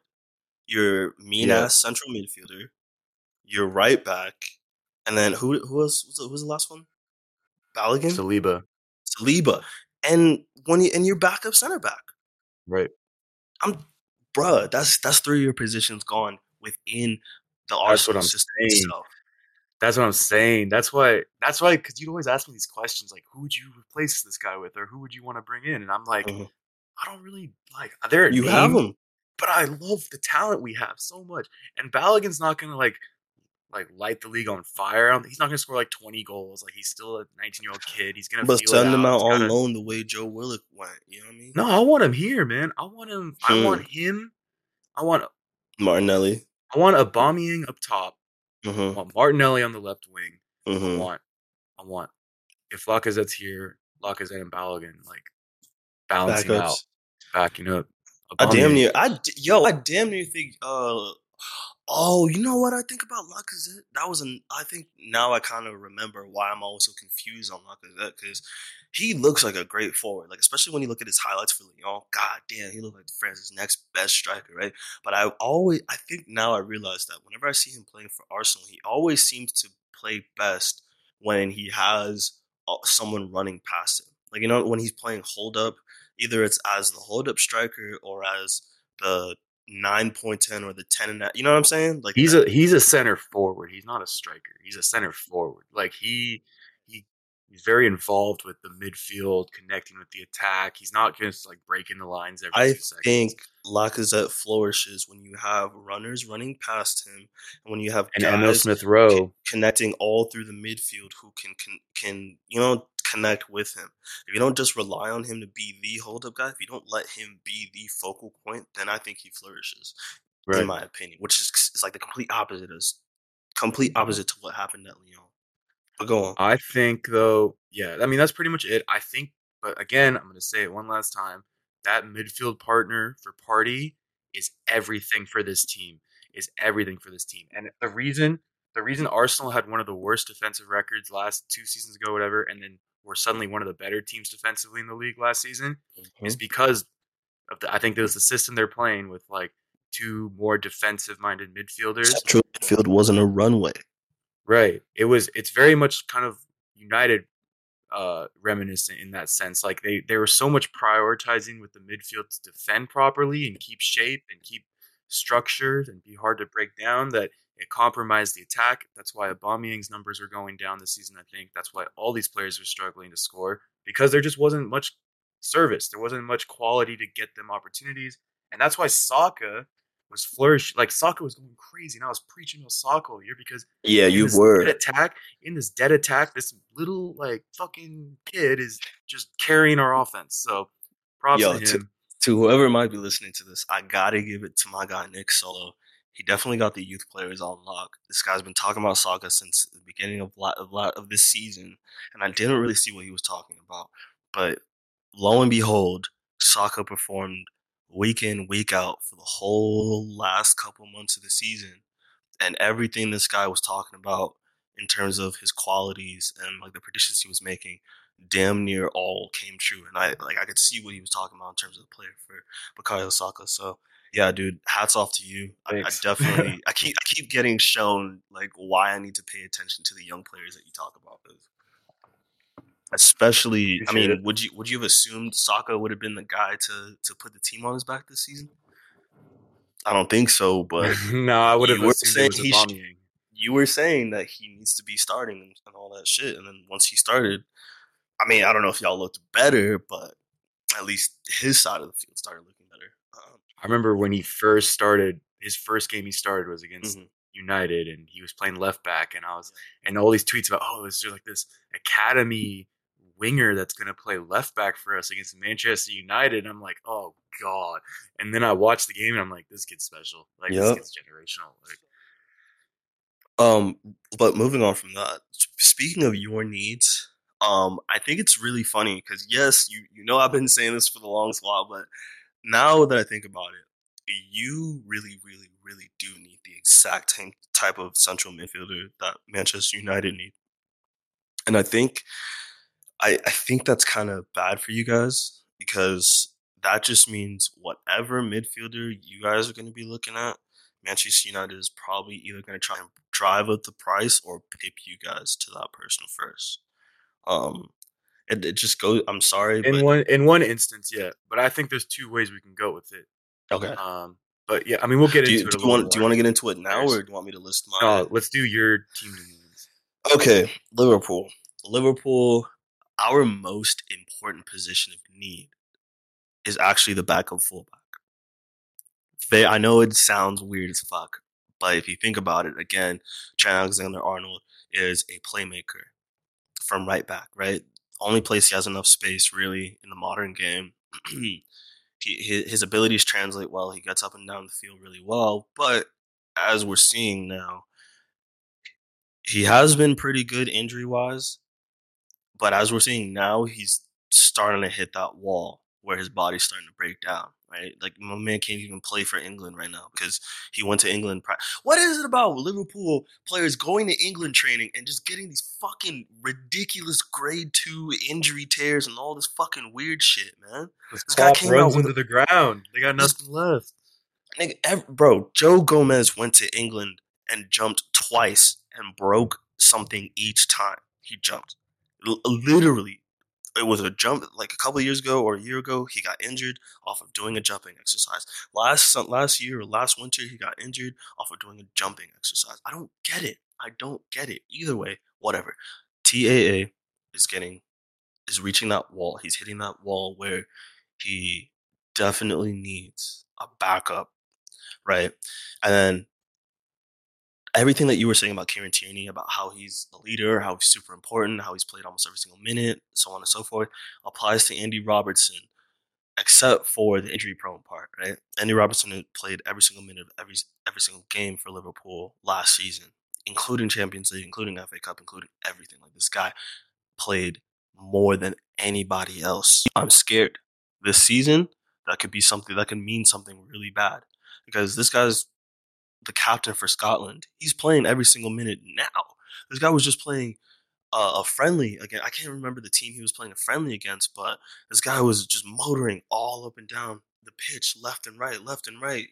I mean, sorry, back and forth, back and forth. And so he looks the same way he does for Liverpool. And just the fact that Kostas Tsimikas, who was supposed to be his backup left back this season, got sick and he hasn't been able to gel to the team properly. That just made Klopp rely on Andy Robertson more, and I'm just getting nervous because remember how, like, last season we saw our whole team was playing super hard for 3 years straight, and then last season everything kind of came together and people just started getting injured. Only people who didn't were our normal iron horses: Wijnaldum, Robertson, Salah, and Mane. Robertson, however, runs so much more than any of those other guys, except Wijnaldum, but he's gone, right? So compared to the last two guys, he runs so much more than anybody else. For him not to get any rest for a whole season, and now he's going to go play the Euros, it doesn't matter if Liverpool start their preseason late. It really doesn't. Like, this guy needs at least a couple of months of rest if we expect him to have the same level of conditioning next season as he does this season. Next section that we need is a replacement for Gini Wijnaldum. He was a great ball retainer. He was a great number 6/8. He wasn't really an 8. This guy couldn't make a forward pass on Liverpool to save his life, and he never had a single assist for Liverpool. But again, one of the best ball retainers on planet Earth. Just very, very good positionally. Incredibly strong, way stronger than everybody expected. Really good at taking the ball off motherfuckers, which is crazy because he's kind of another example of that trend that I hate. Remember when I was talking about how so many black attacking midfielders get converted to D mids and fullbacks in the Premier League? He's another example of that. Except, I guess, in this sense, it's a little better because he got to stay in central midfield. But his skill set definitely turned more defensive. Now, the thing is, for a replacement, I don't want a like-for-like replacement for Gini Wijnaldum. You never find one. You're never going to find a guy with his unique skill set.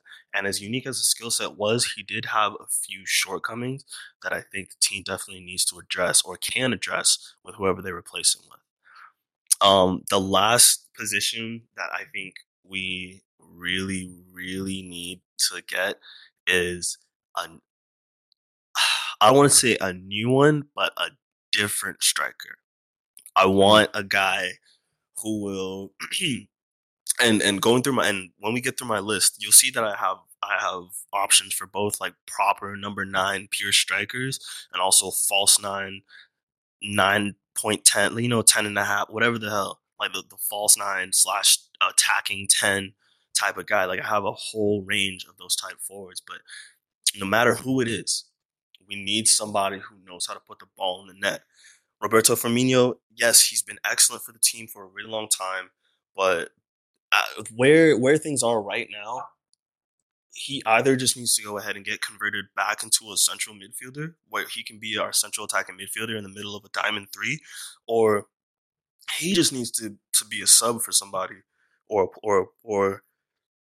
a plan B or something, because this is like last season. Everyone was like, last season I was super willing to defend him because he had so many good seasons before, but now this is 2 seasons in a row where he's just not producing any goals, and he's barely even producing assists at this point. Right. I gave same way I gave Sadio Mane such a huge pass this season. It's because he's been absolutely world class for us for all the 3 or 4 seasons prior. You feel? Yeah. So we kind of just need to strengthen that area or find another option for when Firmino isn't working. Anyways, do we want to go through our list of prospective guys we want to replace with, or what? Yeah, let's just get into it. All right. So right back, the dream, the dream is either Max Aarons or Lamptey. Man, I would take either of these guys in a heartbeat. Have either of them be our starting right back for as long. I mean, Lamptey's so young. Max Aarons is young too, but Lamptey's like 19 and he is insane. A He Chelsea played loan one army game for Chelsea, and I was he excited. ran away, man. He got away. So Oh, he made it out. Okay. That one season, that was it last season? Was it? I think it was last season, 2019, where Tariq Lamptey literally played 1 or 2 games for Frank Lampard, and I swear to God, I was so excited. I was like, "Who the fuck is that little guy on the right? And He's why electric, haven't they man. stopped him yet?" Like nobody stepped on that flea on the right that's just been going up and down the sideline, just killing y'all niggas, bro. Right. Holy fuck. He would be incredible. Yeah, I would take either one of them. Max There were Aarons like is a good shout too. I like Max Aarons a lot. Probably like a little more polished, but Lamptey's so young, like he'll get there. Mhm. And I feel like Max Aarons has a little more like presence about him, like the physical aspect. I know you saw that link to Serginho Dest. Yeah, oh my I god. don't know if that's actually gonna happen. That's kind of wild, but Mhm. if that's a possibility, go check that out. Yeah. That'd be crazy. Yeah. Serginho Dest is a quality player to be linked with. Oh, I don't even know how to pronounce this dude's name. The Ajax right back. Mazraoui? He's like Moroccan. Yeah. Linked with him. Mazraoui I don't know is good too. anything really about him, but I'm going back to that same Ajax philosophy of if he's an Ajax player, I believe him. He's coached really well. He knows what he's doing. He's done. smart. This is what Ajax have done for like a decade now of just producing amazing talent.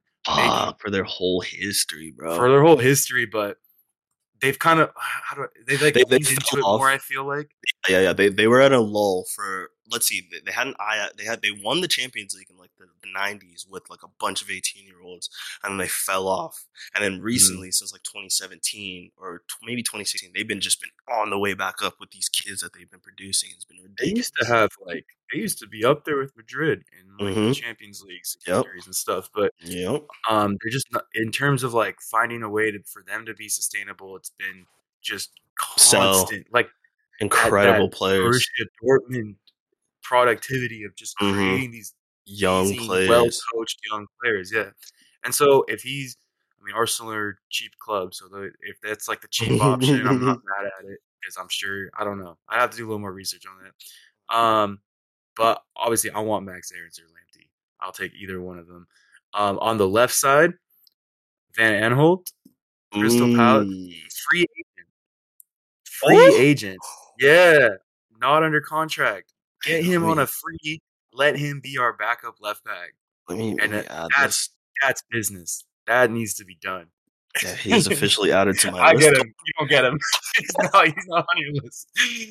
But yeah, that's all I got for defenders. Bro, that's an incredible shout for a backup left back. I didn't even think about Van Aanholt because he's still playing for the Netherlands to this day. Like, still. Okay, so that's it for your backup defenders. Too. Yeah. Okay. I like your list. I also had Max Aarons on my list. I just put Van Aanholt on my list. That's how much I like him. I'm saying that with no shame. No shame. Lamptey on your list, man. Love Van. I really like Van Aanholt. I think he'd work. Oh my god, especially as a left back next to a Dutch defender like Virgil van Dijk. He would be a great backup left back. Trust me. And he's played in England like damn near his whole career. Next to a stud center back like Gabriel. Wow, that would be lockdown. Okay, so again, my backup fullbacks, Max Aarons, you already talked about him. Jamal Lewis over on the left side, I think he's a really good prospective fullback. However, I think Andy Robertson is too young to let Jamal Lewis just be a backup for him because Jamal Lewis might not get any playing time, and Jamal Lewis clearly needs this level of playing time on this side. I'm surprised you didn't say Ashraf Hakimi for Arsenal.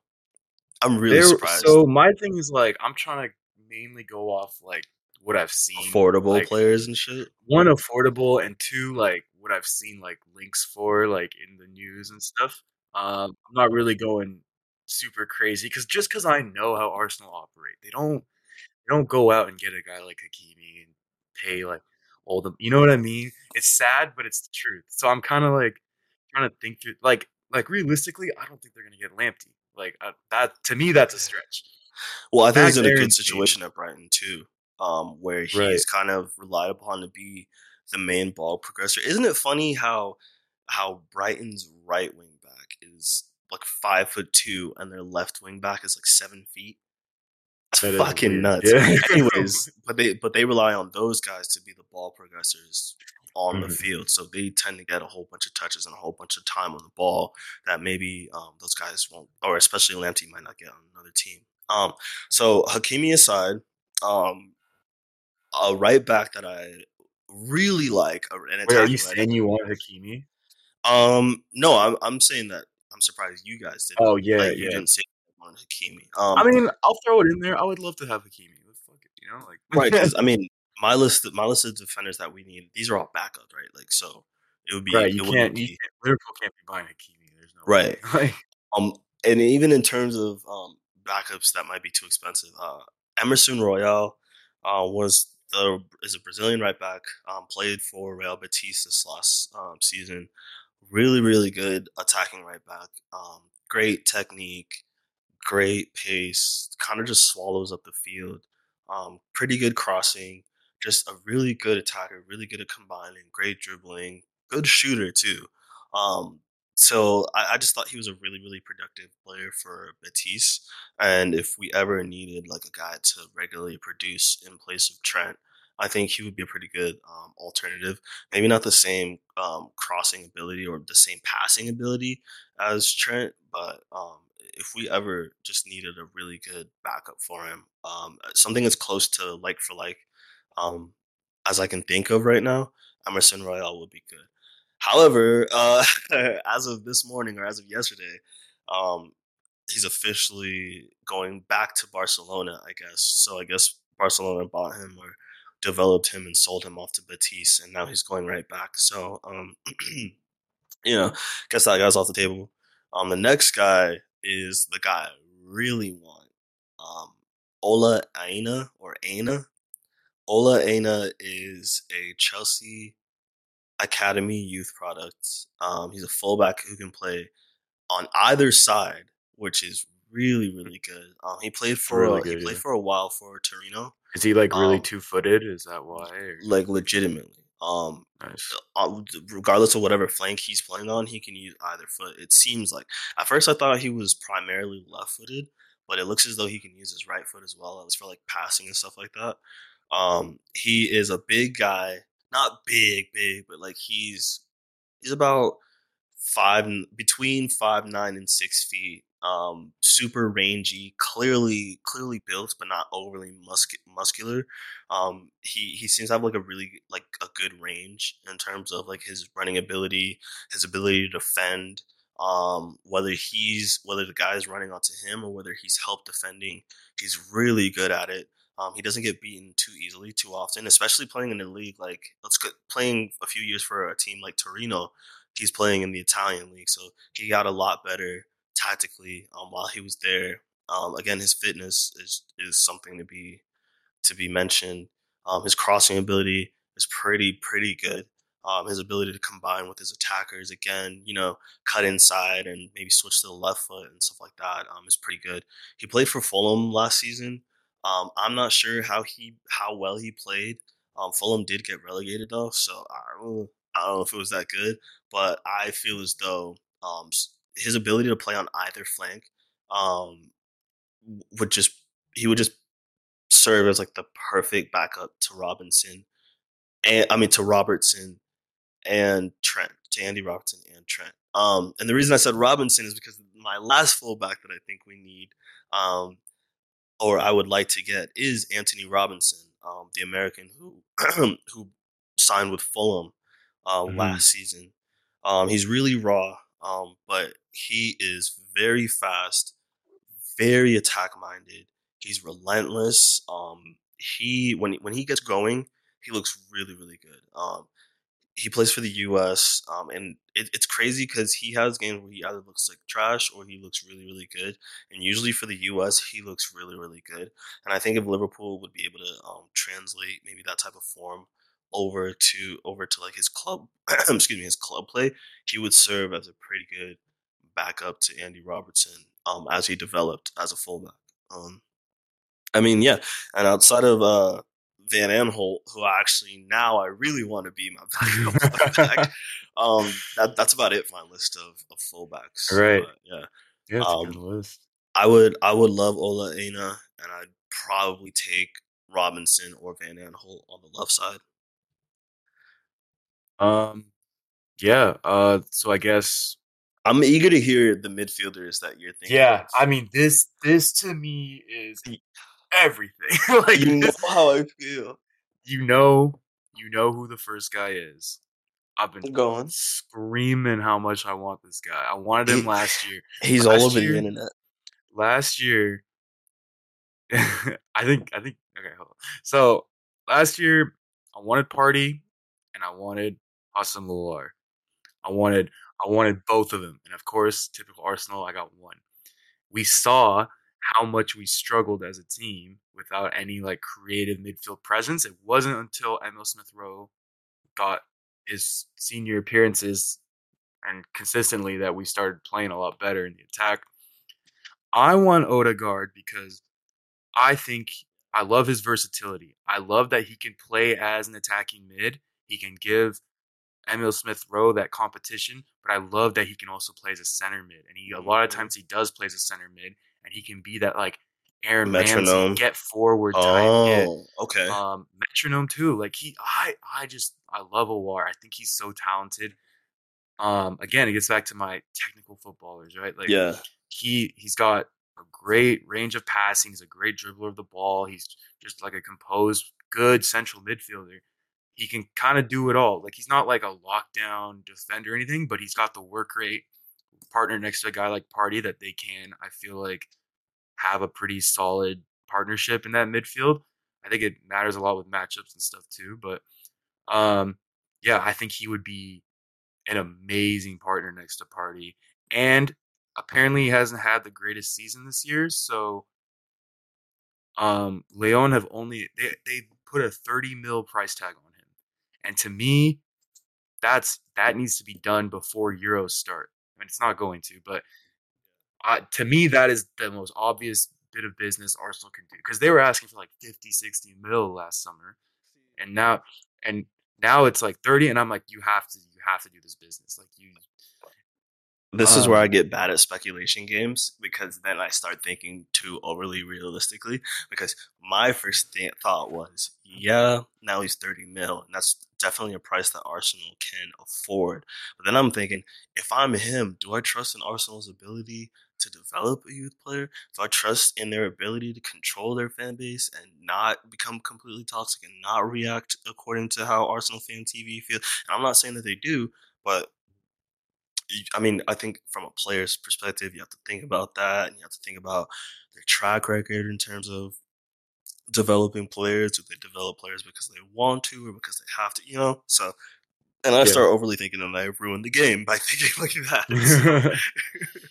So, No, I mean, I'm not thinking like that. I'm thinking pretty like simple minded right here, but I think he's yeah, perfect. Like, yeah, there's a lot that could go wrong. perfect. Perfect, but there's a lot that could go wrong. But I'm not even looking at that. I'm like, this looks incredible. When we're playing teams like the Brightons and the teams that'll like You got to stack the break them box, down. fight Hmm. back, like put Emil Smith Rowe at that 10, put War at that 8, and let Party kind of just like float in those deeper areas, clean up, get up when he needs to. Um, and I think we have a really good like attacking balanced midfield. The other side of it is, and I arguably want this. I think I want this guy more than Awar, but obviously I want Basuma, and Hmm. Basuma wants Arsenal from what I'm hearing. Apparently, he's getting mad at Brighton because he just wants the move. He wants to go. He's really close with Nicolas Pepe. Um, I mean, the last game of the season, Pepe was kind of giving him the Emirates tour and the walkout. And yeah, I think this. I'm hearing like 40 mil, and to me, and you paid 50 mil for Party last summer. You can do 40 mil for Basuma. Like Basuma needs to be done. But my thing is like it What can't does he be one or bring? the other. It can't be one or the other. It needs to be both. Basuma. So Basuma to me is the more stable option in the midfield. He'll really anchor it down defensively, and he's amazing in the transition because nobody can take the ball off this dude's feet. Like when he gets the ball, he can just charge forward, dribble, shake people. He's really got reminiscent of that close Conte, isn't control. I like the Conte comparison you brought up like last week or whenever because at first I was like from a physical perspective they're very different, but yeah, definitely from a skill set perspective, yeah, like can really clamp up a midfield and then initiates the attack going forward. And him next to a guy like Party, so that's why I'm like we need Awar and Basuma because then you get so much flexibility. You can do so many things. When you're playing a team like City, you do the Party and Basuma partnership. When you're playing like a lower level teams, you can do like an Awar and Party partnership or an Awar Basuma partnership or something he? like that. Or you can be playing Awar in the attacking mid role with Basuma and Party. Like Or play him as a double 10 with ESR. there's Basuma and there's Party so holding. many single pivot with Basuma. Like to me, you need to get both those guys, and you have so many different options that you can approach a game with, and that would completely change Arsenal as a team. That single position, if you get those two guys, and you have this like committee of three midfielders filling those two spots slash Awar playing some attacking mid here and there, you suddenly fix so many issues with this team. Going for, I promise you, Aubameyang will bag like high 20s goals next season. They would do both. Like Damn. this, yes, bro. Aubameyang was the top goal scorer since the day he's been in the Premier League. Yeah, I guess until anything this that last- helps you guys keep possession, huh? Because you guys are still a possession. And we had no matter. no goals from our midfield this season. Oof. I can't think of one, honestly. I mean, there's like an El Neni screamer in the Europa League, but in terms of like the Premier League, I can't think of a goal that came from like our center mids. Not even Xhaka. Long range Definitely shot. not Xhaka. Xhaka had a Oof. free kick. I don't remember if that was Europa or not, but that's a set piece. I don't know. To me, like we need those two guys. That's the biggest bit of business I need done. If for me, the bare minimum for Arsenal is Awar, Basuma, and a right back. Okay. To me, that So- needs to be done. I find it interesting that you didn't go for like an older, more experienced type of defend or I guess the Basuma role. I'm surprised you didn't go for an older, more experienced type of guy. Like you're thinking like filling that midfield with youth right now. Partey would be your oldest midfielder at Party is like 27? 27 or 28 right now. 28. And yeah. so I'm kind of looking at him to be that senior presence. I don't know. He seems like a pretty quiet guy. Like I don't know too much about Party the person, but from what I've seen, he seems like a pretty quiet guy. I watch like his Instagram stories. It seems like with the national team, he's pretty animated. And he likes to like joke around with everyone, and he's always dancing, having a good time. So maybe he's like a leader for them. And this was his first season at Arsenal, so he had to kind of ease into it. But I would love to see Party become a leader in that midfield, especially being 28 years old in a Yeah. team where pretty much the whole lineup is like 23 and Younger. under, besides Aubameyang. Aside from the forwards, yeah. Right. And so, yeah, I mean, I want to lean fully into this youth thing. I want to just have like this core of amazing talent just build up together, and then in like 2-3 years we're like a force, you know. And I think Okay. Party's a big important factor in that. I think he needs to, because he has that Champions League experience. He has Yeah. everything, you know. He's played at the highest level. He can really. I was gonna say dictate you guys how need this that midfield looks. assertive, strong leader though to guide. I think them in the right direction, you know? Basuma can be that strong like leader in terms of performance on the field, in terms of like like you talk about with CDMs, that bone crunching tackle guy, that guy that's gonna just like lead people down. Set the tone. But I think exactly. But I think Party. I don't know. I want Party to be a Has that rebounder. big game experience, huh? Okay, so Right. you'd split that between those two players Right. instead of like combining it into one. And Okay. Basuma's proven that he can be a leader on the field through like performance, at least with what he's done at Brighton. So I like that. Okay. Yeah, that's a smaller midfield list that I thought it was gonna be. I'm not gonna lie. I mean, because to me, Because you're like so set on those guys. Like yeah, those guys I'm would be set. perfect. Okay. I'm set. Yeah, like I don't even want to think about other options. Like to me, that is what I expect. All right. Okay, so on to my midfield choices. Okay, so we already lost one midfielder in Wijnaldum, and according to my list, I think we should get rid of all of our depth. So I have a somewhat larger list of. Actually, I don't. Huh? I guess I only got 4 guys. Anyways, I got 4 midfielders that I have listed. I don't think we're getting. I think if we get one of these guys, then we don't get any of the rest of them. So, it's 5 guys. Real quick, you know why my list is not that? And this might be an attacker, but the other one was I was gonna put Buendia in there just because we were linked with him. Oh yeah, but of course, Aston Villa signed him. Arsenal lost the player to a big club like Aston Villa. It's good. It's good for the people that want to banter Arsenal. To me personally, God, it's great. I don't really. To me personally, I don't really care. Like I was not really like super high on Buendia. Like, bro, you liked Buendia. Don't come at me with that. I liked him, but he was like the third priority for me. Like I was like Aouar and Basuma. Yeah, you didn't know his name for a little while, I guess. Oh yeah. Okay. I mean, I don't know. Buendia, I was like, sure, like whatever. I don't know. That dude's gonna be incredible. That dude is about to tear up the Premier League. We'll see. It's a little. Okay. So I said I don't really want to replace Wijnaldum like for like. Instead, I want to try and find that. So look, I know that Jurgen Klopp plays his midfield in a certain way, not necessarily the 6-8-10 that we're thinking of, like that Pep Guardiola 3-man midfield. Instead, he tends to play like a 6-8-8, but one of the 8s is definitely more of an 8, and the other one plays like an 8.10, I guess, which indicates 10 responsibilities, right? So in terms of that, I guess I started looking more for central midfielders who were more creative, and who could play higher up, but were also reliable in proper central midfield.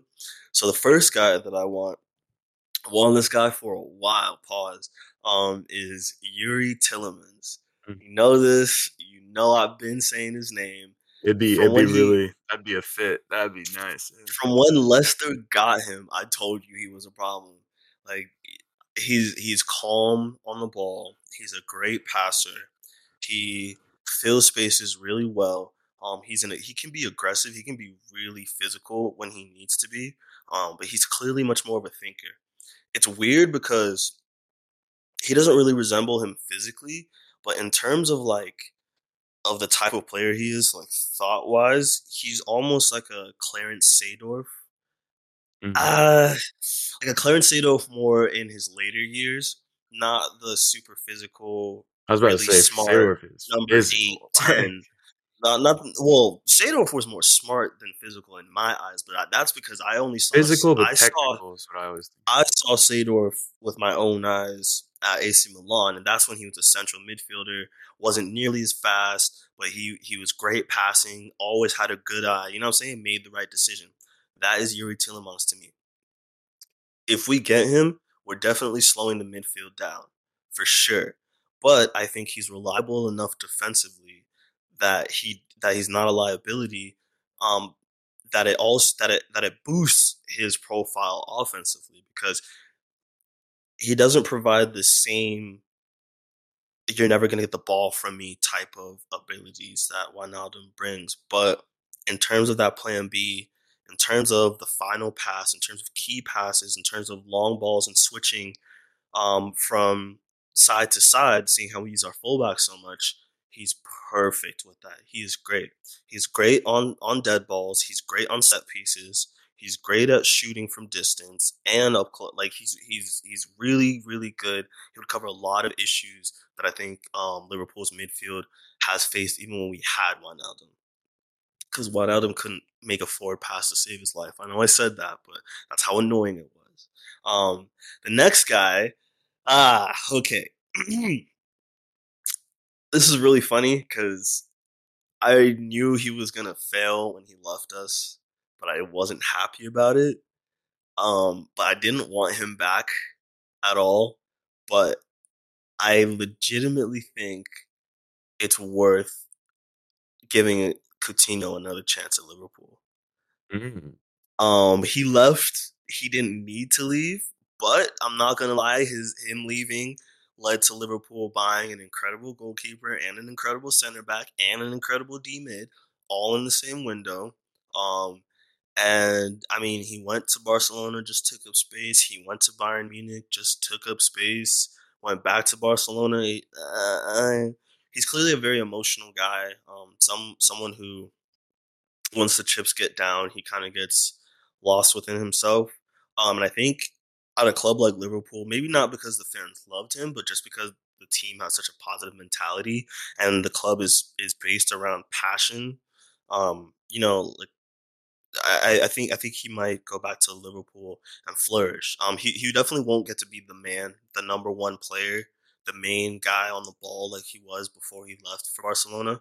And I don't know if he accepts that role. But if he does, then I think Klopp allows him to drop back into that number 10 role in that midfield three and let him combine with Firmino and let him run past Firmino and you know what I'm saying and give him some good wingers to really play with. Again, I'm not sure if he would work out 100% because I'm not sure if he would be okay with having the same role on the ball that the rest of the midfielders do. You know, I don't know if Coutinho's okay with just being a platform guy, a guy to help Robertson or Alexander or Trent Alexander-Arnold.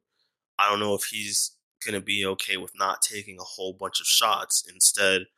I'm not sure if he'd be okay with that, but I think if he's willing to change around his play style a little bit, and I think if he's accepting of the fact that he wouldn't be the number one guy, I think he works out for Liverpool. I think he gives them that plan B that they needed. Goals from midfield, beautiful dead ball delivery, magic from when you most need it because he was a clutch guy. I Definitely, think, yeah. And I just think that the mentality of the club would suit someone like him, who's clearly a bit of an emotional guy. I think he would learn how to have a little bit of self belief and enforce a little more positivity into his mindset. The next guy, this is kind of in the same vein, except. So I was thinking Liverpool could do really well with a Nico Lodero type number 10, a guy who was clearly a good playmaker, a guy who was great on set pieces, technical, combinations with his midfielders and his wingers and stuff like that, but a guy who could cover a whole bunch of distance, a guy every single game, a guy who is not afraid to drop deep and tackle somebody or pressure somebody, but a guy who is reliable enough to where he can play day in, day out. When he gets the ball, whether it's minute 1 or minute 90, he can still make that little through pass. He's not just going to get tired because he's been working really hard. And that's a really that is more describing the modern number 10, but that's a very demanding role. And I think the guy who would work best for that is Bernardo Silva. Oh wow. I'm really reaching for the stars on this one. Yeah. But I think just kind of thinking of what we were talking about. I'm listening back to our last episode because I loved that last episode. I listened to it a couple times, and I think just like going back and just hearing when you were talking about like why the hell is Bernardo Silva in midfield? But what's crazy about this is that Bernardo Silva was supposed to be David Silva's heir. Now Phil Foden kind of took the role, and Bernardo Silva hasn't looked happy since. Like he hasn't looked like himself the past 2 seasons. And he's looked a lot. He's looked a little short of confidence this season. But if you see the role that he's played for City, he's played a central midfield role. He's not just a winger, even though I think he would be a great asset for us, being that natural wing role or being that natural wide midfielder role that he loves to play. His understanding of every single role in midfield. I mean, that season that he was City's Player of the Year. I'm pretty sure he played D mid half the time. Like he was the club's best D mid where Fernandinho was out. So Bernardo Silva shows the ability to understand a bunch of different roles, and I think he would be a great guy for keeping possession. I don't think he's necessarily the final ball key pass guy that I think Yuri Tillemans might be or Coutinho might be, but I think in terms of just that guy who would put in a lot of graft as well as having the glitz. Let me reword this. In terms of a guy that would have glamour to go along with the graft, I think Bernardo Silva would be a surprisingly good addition to our midfield. Now, last two guys, I'm sorry, let me get through this fast. Takumi Minamino, we need to get him back off alone. I don't know why he didn't really play that was that much. crazy. You guys sent him. I don't know why he didn't play that much for Liverpool. I don't know what Klopp's thinking is of it, but it was really frustrating to see them throw him out on loan like that because it just started to feel like a waste of money, and it started to feel like, okay, so that means we got excited for no reason. Like this guy, yeah, it takes players a lot of time to get used to the Klopp system and to gel into Liverpool. Like each player takes at least a year, but for him not to get any playing time and then you throw him on once or twice in completely wrong positions is wrong. And then to send him out on loan as if he just hasn't shown himself well enough isn't, that's not a good look. Because Right. he hasn't really had the time. Again, I don't know if it was just due to, this was just such a fucked season that there just might have been a bunch of reasons that they decided to let him go play somewhere else. But now I'm seeing reports that they're willing to sell this guy. And he looked so good when he played against us. But it's like, it doesn't make sense why they don't keep this guy on. And not only that, but he comes from Red Bull Leipzig, right? No, did he come from Leipzig? No, he came from Red Bull Austria. Either way, he came from the Red Bull system. The Red Bull system plays a very similar system to what Liverpool plays. High pressing, high intensity, get the ball back, shove it down their throats. That is the exact same style that we play. There's a reason we got Naby Keita, and there were such high hopes for him as a player for Liverpool. There's a reason we've got Ibrahima Konate, because they play that same super tie lines. They need mobile center backs. So out of all center backs in Europe, Konate might translate the fastest over to Liverpool. So I think Takumi Minamino, seeing how well he played, maybe for Red Bull Salzburg, and yes, that's a completely different level to Leipzig. I think he would play really well in that replacement role for Roberto Firmino in the center.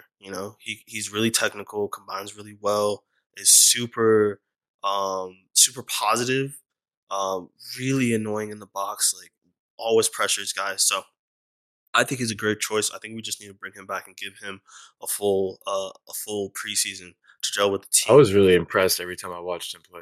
Yeah, I usually watch him play on like the wing. Yeah, right, which isn't even his best position. Like he didn't like to think about that. So you were impressed with how he looked on the wing, and I'm telling you, this guy didn't perform well at all on the wing. So imagine how he should look in midfield. Yeah, it hasn't come together because, like I said, he needs to gel. But I think he just needs to be given a preseason. And then the last midfielder, I'm sorry for this list being so long, but this guy was kind of just out of the blue. In terms of a number 8, or in terms of like that Iniesta type of guy where he does all the dribbling, the assists, the shooting, and stuff like that, I want Rodrigo de Paul from, I think he plays for Udinese. Yeah. In Italy. I can't remember if he's Argentine or Italian. He's Argentinian. Argentinian, right? And he's like he wears, I think he wears the number 10 jersey for Udinese, and he's their captain. and he is their number one goal scorer. He scored a bunch of goals from midfield, has a bunch of assists from midfield, has a crazy amount of shots from midfield, has a lot of really good final balls from midfield. But this guy's an eight. You would think he's a 10, but he's an 8. And I can't. He's a way bigger than I expected him to be as well. He's like much more physical than I expected him to be. He doesn't seem to get injured too often. He's the guy to put the team on his back. Like Udinese is not a big team at all, and Rodrigo De Paul is arguably their only player of note ever since Quagliarella left. So, or is it Quagliarella or I can't remember who their legendary forward used to be. Di Natale. Oh my God! Excuse me, Udinese. Oh yeah, Di Natale. But De Paul has been their best player, I think, since Di Natale left, and he's 26 now. He's been their captain for a really long time. He's an incredible dribbler from midfield too, which I think is pretty important in terms of like a progressor. I think if Jordan Henderson ever needed replacing, or if we wanted a second Jordan Henderson in midfield, I think we'll get Rodrigo De Paul because he has I don't want to say he's a Jordan Henderson, right? Like he's clearly a much more creative player than that. He's clearly relied upon much more than Jordan Henderson is. But I think in terms of ball progression, and I think in terms of bringing something to the final third, I think he would be the perfect answer for Liverpool. I think in terms of his leadership, that Jordan, because I think of Jordan Henderson as like a workhorse. Yeah, well, I was gonna say in terms of his leadership, in terms of his physicality, and in terms of like his refusal to never give up, that is what kind of reminds me of Jordan Henderson. Like the willingness to put the team on his back and say, "Yo, we got to get this shit fucking going." Like we got to, you know what I'm saying? That to me kind of brings in that Jordan Hendersonness. So to me, I think Rodrigo De Paul would be a super out of left field pick. But I think he would end up bringing way more to Liverpool than anyone would expect. I think I don't know how he would work out, but I would love to see that type of move. That'd be so left field. Oh man. Right. But yeah, that's it for my midfielders. Yeah. I think the reason my list is so much shorter too is because I'm looking at just like the targets that you guys are linked with to Arsenal. Yeah, linked with, and then 2 because y'all are only ever linked to like 3 players every summer. No, I mean we get linked to a lot of players.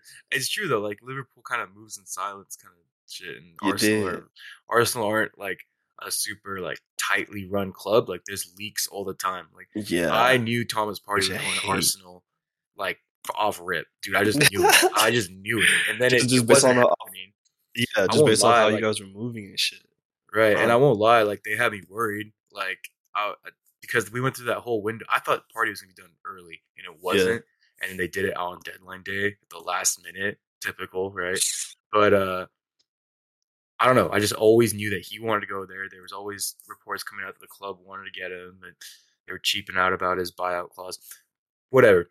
So it's 1 because there's links. 2. Like we said, there's so many young players that I want to give opportunities to, right? Yeah. And so I know Guendouzi's probably going to get moved this summer, but I want Guendouzi to be in that mix with Basuma, with Aouar, with Partey, so you have like 4 people for 2 spots. Like it'd be beautiful. I don't want Ruben Neves, man. Like I know he's probably a good player and stuff, but I don't want Ruben Neves. All right, but especially when I look at the forwards, right? If there's one thing Arsenal have, it's attacking players. That's a fact. That might not seem evident now this last season because they struggle to score goals, but like I said, I think that's because of the midfield and how we prioritize defense this year. Yep. With if we sell Lacazette, one guy I would love to see us bring in is a guy we've been linked to for 2 summers now, is Edouard from Celtic. A very like Odsonne Edouard. Yeah. Ooh. He's a big boy, right? Physical, very physical, strong, but also a really good finisher, at least from what I've seen. Yeah. Very clinical. Yeah, I mean, I think that especially like 22 years old or something, 23 years old, if we sell Lacazette, I want to see a signing like that. Just a goal getter.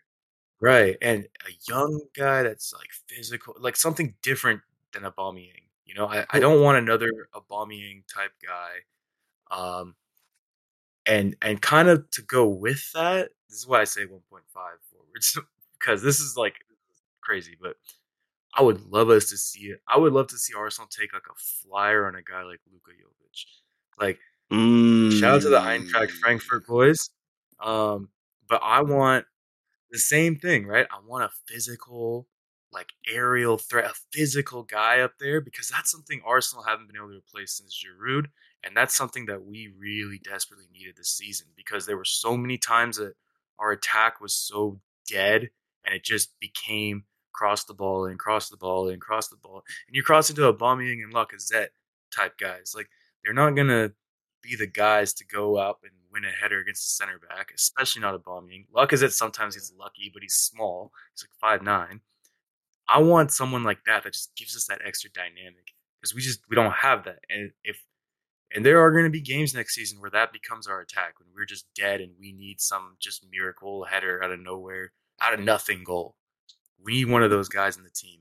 So I don't know. I've always liked Luka Jovic, and if Madrid are desperately looking for money and they want to sell him for a little bit cheaper, send him my right, way. right. Um, Look, Jovic, but that's a really interesting shout. yeah, I mean, I would say Andre Silva, but he's going to be way too expensive. So that's why I say Luka Jovic. But yeah, I guess Edouard is the main one that I want. Otherwise, we sign Lacazette. I don't have too much beyond that because it's like Nicolas Pepe on right wing. I want him playing every single game. He's magic. He's magic. I love Nicolas Pepe. You have Emil Smith Rowe / Saka that can play on either wing, right? Aubameyang can play on the left side if he wants. He can play up top. You have Martinelli that can play on the left side. So you could have like Martinelli and Emil Smith Rowe and Saka all playing on the left side. You could have Pepe and Saka all playing on the right side, like who both play on the right side. You have Lacazette, Aubameyang, Balogun, Martinelli. All those guys can play in the middle. You guys have As a like a really striker. big assortment of forwards. Yeah. That now that I think about it, you guys either have like those two older guys, or you guys have just a bunch of teenagers, but Mm-hmm. just still really good. Really good forwards. Another forward that I was thinking of. Now that you brought up Anton Edward, another French striker for Celtic. Moussa Dembele, the one that I think he plays for Marseille now. But Moussa Dembele, I Leon. remember. I think he plays for Leon. Oh Maybe? yeah, it must be Leon now. Well, he Yeah. was incredible. He's basically in the same mold as Edward. So but Yeah, then I mean, I again, would it's do that. Leon. They're a pain in the ass. Yeah. Just get a That sounds war good. and don't talk to them again. Right. Yeah, Okay. that's what I got. So that's it for your forwards, yeah. Edouard and Luka Jovic flyer. Yeah. Okay. Yeah, that's a bit random. Luka Jovic was a bit random, but that's kind of a good call. Okay, so um, basically, I have 5 forwards because Liverpool has needed a new striker for about 2 years now. I'm not saying that Roberto Firmino needs to be replaced or he needs to be sold, but I think at this point it might serve him a little better if he drops back down to the attacking mid role versus He versus needs to being be our striker. sold. Huh? He needs to be sold. It's No, time. All that's you the Liverpool thing. fans hanging on the No, threads, that's the doing thing. everything you can He's to not. find an argument for him. Man, you're not even listening. I just told you he's not like I don't need him to score any more goals, right? Even though he's like the 9th Brazilian ever to reach 50 goals in the Prem. Um, everything else that he does is really really good. Like if we switched to a diamond midfield and had 2 guys up top, had Salah and Mane up top, and like we for sure knew Firmino was like an attacking midfielder, wasn't relied upon for goals or anything. I think he would. I think people would be talking a lot different about him this season. So yeah, I think Firmino's also changed his position about 3 or 4 times since he came to Europe. So I think it's time to move him back to a role that he's more familiar with. Maybe not. Don't move him back to D mid, but I think Klopp figures out a way to use an attacking midfielder. Then he might work out. Anyways, this isn't about him. So the first forward I picked, instead of having a false nine, I picked an out and out striker. Well, a forward, but an out and out striker. And that is Ivan Toney from Brentford. Yeah. He just got promoted with Brentford to the Premier League. I don't care. I want him now. I want him now. He scored a crap ton of goals last season. I think he scored like 30 something goals in the championship last season. But then he also scored, I think he was the top scorer for the championship last season, or he was one of them. And then he was the top scorer for League One the previous season. So he was dominating League Two, League One for a couple years. Then he absolutely dominated League One year. Switched clubs and moved to Brentford, and now just pushed Brentford all the way to the Premier League in his first season there.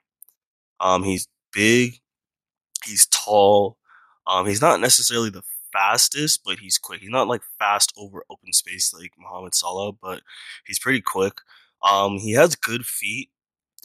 If I wanna describe him or like give you another player that he reminds me of, he almost reminds me of like a Daniel Sturridge type of player. Way more flair than you would expect. Way more ability to create than you would expect. He can assist a lot better than everyone thinks. But he's just an out and out goal scorer. Like, he's one of those guys where if any part of his body gets to the ball, you know it's going in the net. He seems to be a pretty good pressing forward. Maybe not like just a hound like Firmino was, but I'm willing to offset that I'm willing to offset about 50% of his pressing ability, um, just in order to get those goals in, man. Like this guy would completely change the shape of our team. Instead of being a false nine, he would definitely be the tip of a trident. And I mean, he would just cause all sorts of havoc. How He tall would is he work. again? I want to say he's a little over 6 foot. Yeah. Um, he I feel like would he's work. linked with a lot of clubs. Like I feel like He's linked with a fuck ton of clubs. Just because he's been so impressive these past couple seasons. This guy's just a goal machine. Like I know Chelsea. I know I said that Chelsea have like a reputation of breaking number nines, but I think he might flourish at a club like Chelsea. Um, and I think he also gives Robertson and Trent a different a different target to aim at, or a different, like he gives them a different option to aim for, because he's so tall and because he's so good in the air and because he's really good at running beyond the last man. I love those type of forwards, and Liverpool definitely thrives off of those type of forwards. So, he's really intelligent, just an all-around striker, forward, whatever. If Bayern Munich ever got their hands on him, they probably wouldn't have to worry about replacing Robert Lewandowski. I promise you. The next forward is a little bit more of the Roberto Firmino type. Um, Nabil Fekir. Liverpool was linked with this guy. About 3-4 years ago, 2-3 years ago. he's more of like an attacking mid, isn't he? Yes, that's true. That's true. So he's much more of an attacking mid. But his ability, his skill set, basically allows him to act as though he's a false nine because he's a really accomplished shooter. He's very good at scoring goals. I don't know if you remember when he was the topic of the town over in Lyon all those few years ago. Was it Lyon? I think it was Lyon all those years ago. But he was Yeah. basically their entire attack by himself. And I think Liverpool only didn't buy him because he had like something wrong with his medical.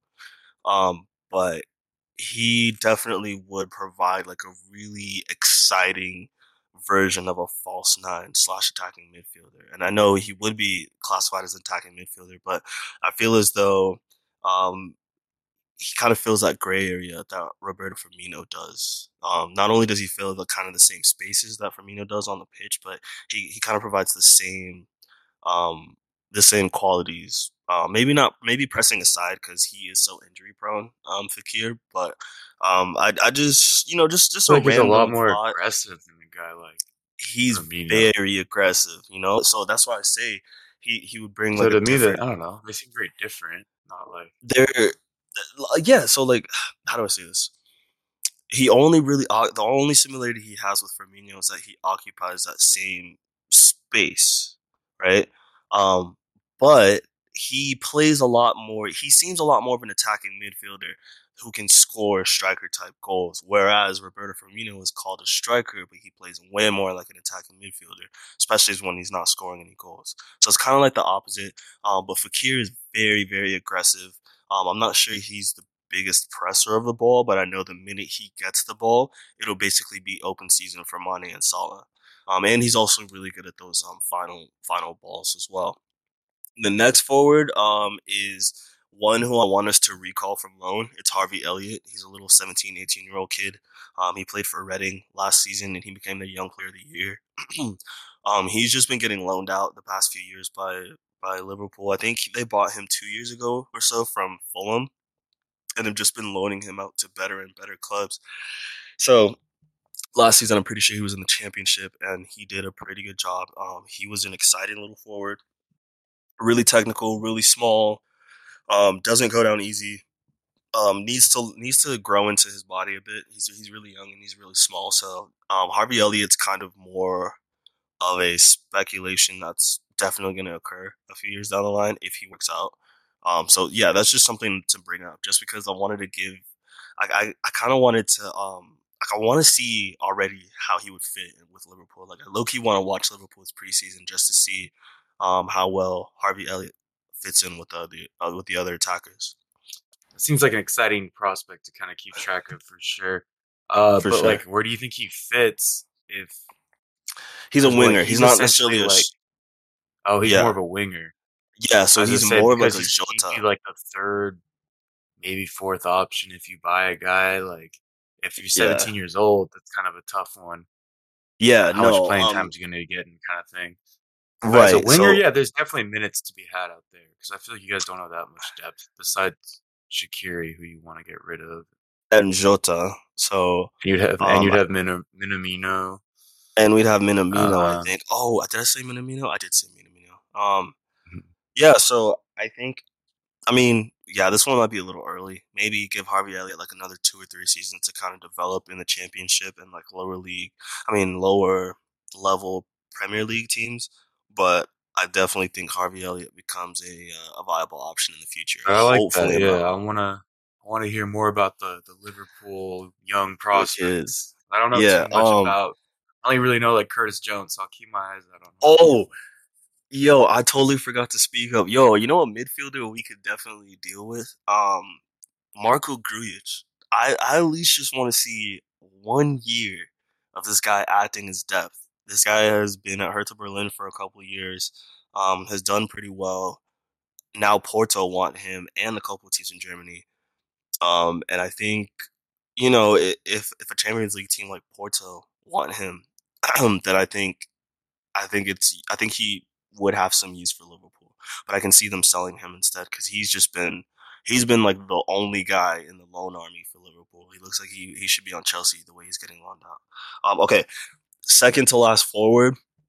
This is a shot in the dark, but I really like Thomas Lemar. The French guy who went to Atletico Madrid after the 2018 World Cup, went from Monaco over to Atleti. That dude's been linked with Arsenal for like 6 transfer windows. Yep. Right. So he wasn't doing well at Atleti for like a year and a half, and then by the end of this season, like his coach was just raving about him. So he's always been a fast little guy, smaller, always does better centrally than he does out wide. There's a reason Thomas Lemar likes to wear 10. He's primarily it took him out wide for Atletico, right? And he looks like garbage. So Atletico finally took a chance on him and played him in the center. And now he's just been a completely different player. So apparently this guy is now a pressing god. Apparently he has a fuck ton of pressures and a whole bunch of like interceptions and stuff just from pressing up top, like not up top, but pressing from the attacking midfielder role. And yes, so like this whole group again isn't just forwards. It's 9s mixed with 10s because Firmino plays such a weird role that's like it's hard to define. And I think Thomas Lemar is another player that would kind of be able to emulate Firmino's role really well. I think the only difference that he has with Firmino is that he doesn't necessarily. I'll give Firmino this. He does have pretty good striker instincts once he gets into the box. Like he does know how to play at the highest guy up the field, and he does know how to like try and make runs and so on and so forth. So Tamal Lamar isn't necessarily that guy, that guy, but he's a pressing god, and his key passes apparently have been ridiculous for Atletico this season.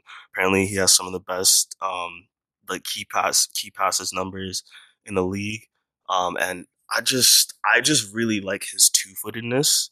I think if he had a shot on him, or if he was like known as a regular goal scorer, I feel as though a lot of teams in England would be sniffing around for him. That's a fact. Okay, and then the Yeah. last guy, this guy isn't necessarily okay. So this guy can play a bunch of different positions. I think the deepest he plays is central midfield, and the furthest forward he can play is either as like a false nine or a full or a wide forward. But I really, really like Christopher Nkunku from RB Leipzig. He was one of Mm. those. He was one of that big generation of PSG players that got released, like Timothy Weah, Jonathan Ikone, all that kid Musa Diaby for Leverkusen and stuff. So Christopher Mm. Nkunku is Oh yeah. one of the guys, right? So he came out of that generation, and it's ironic because all those other guys are either attacking midfielders or they're wide forwards, and they're known for their speed and their technical dribbling ability. Um, and I'm pretty sure Diaby was like the most highest rated one. But what's ironic is that to me, Nkunku is the best one. He might be the most Mm. underrated. He's definitely like the least obvious of an attacker compared to the rest of those guys that he left PSG with. But I think his progression with RB Leipzig has been impressive.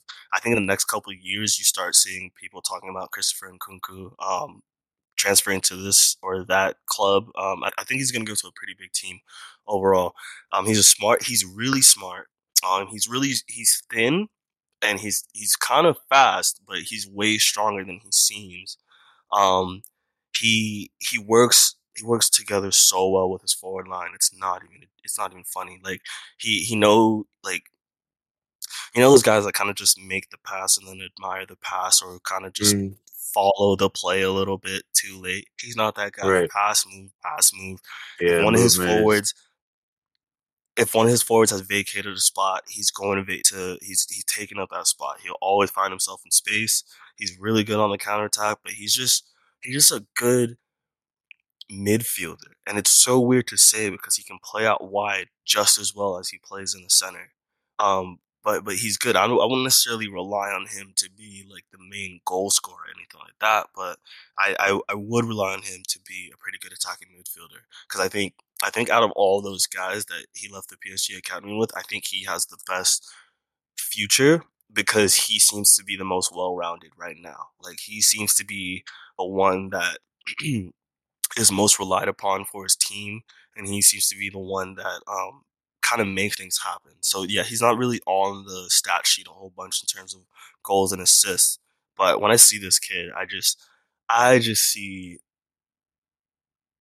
a really good future. Again, he's a bit of a niche player because he looks like a winger, but he plays better centrally.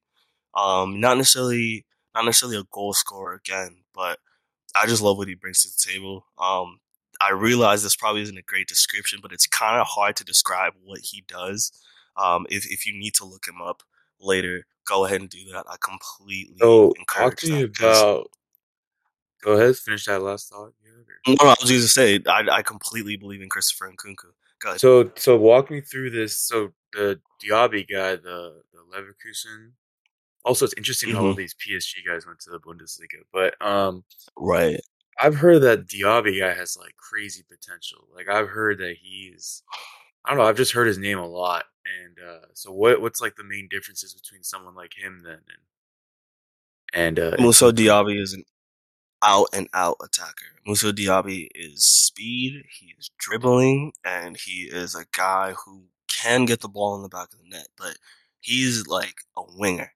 It's how do I say this? Like he Oh, definitely relies on other. Not as much of like a midfielder. It sounds like right. He's not as involved in the build-up play, but that's because they want him as the guy to basically finish a whole bunch of stuff.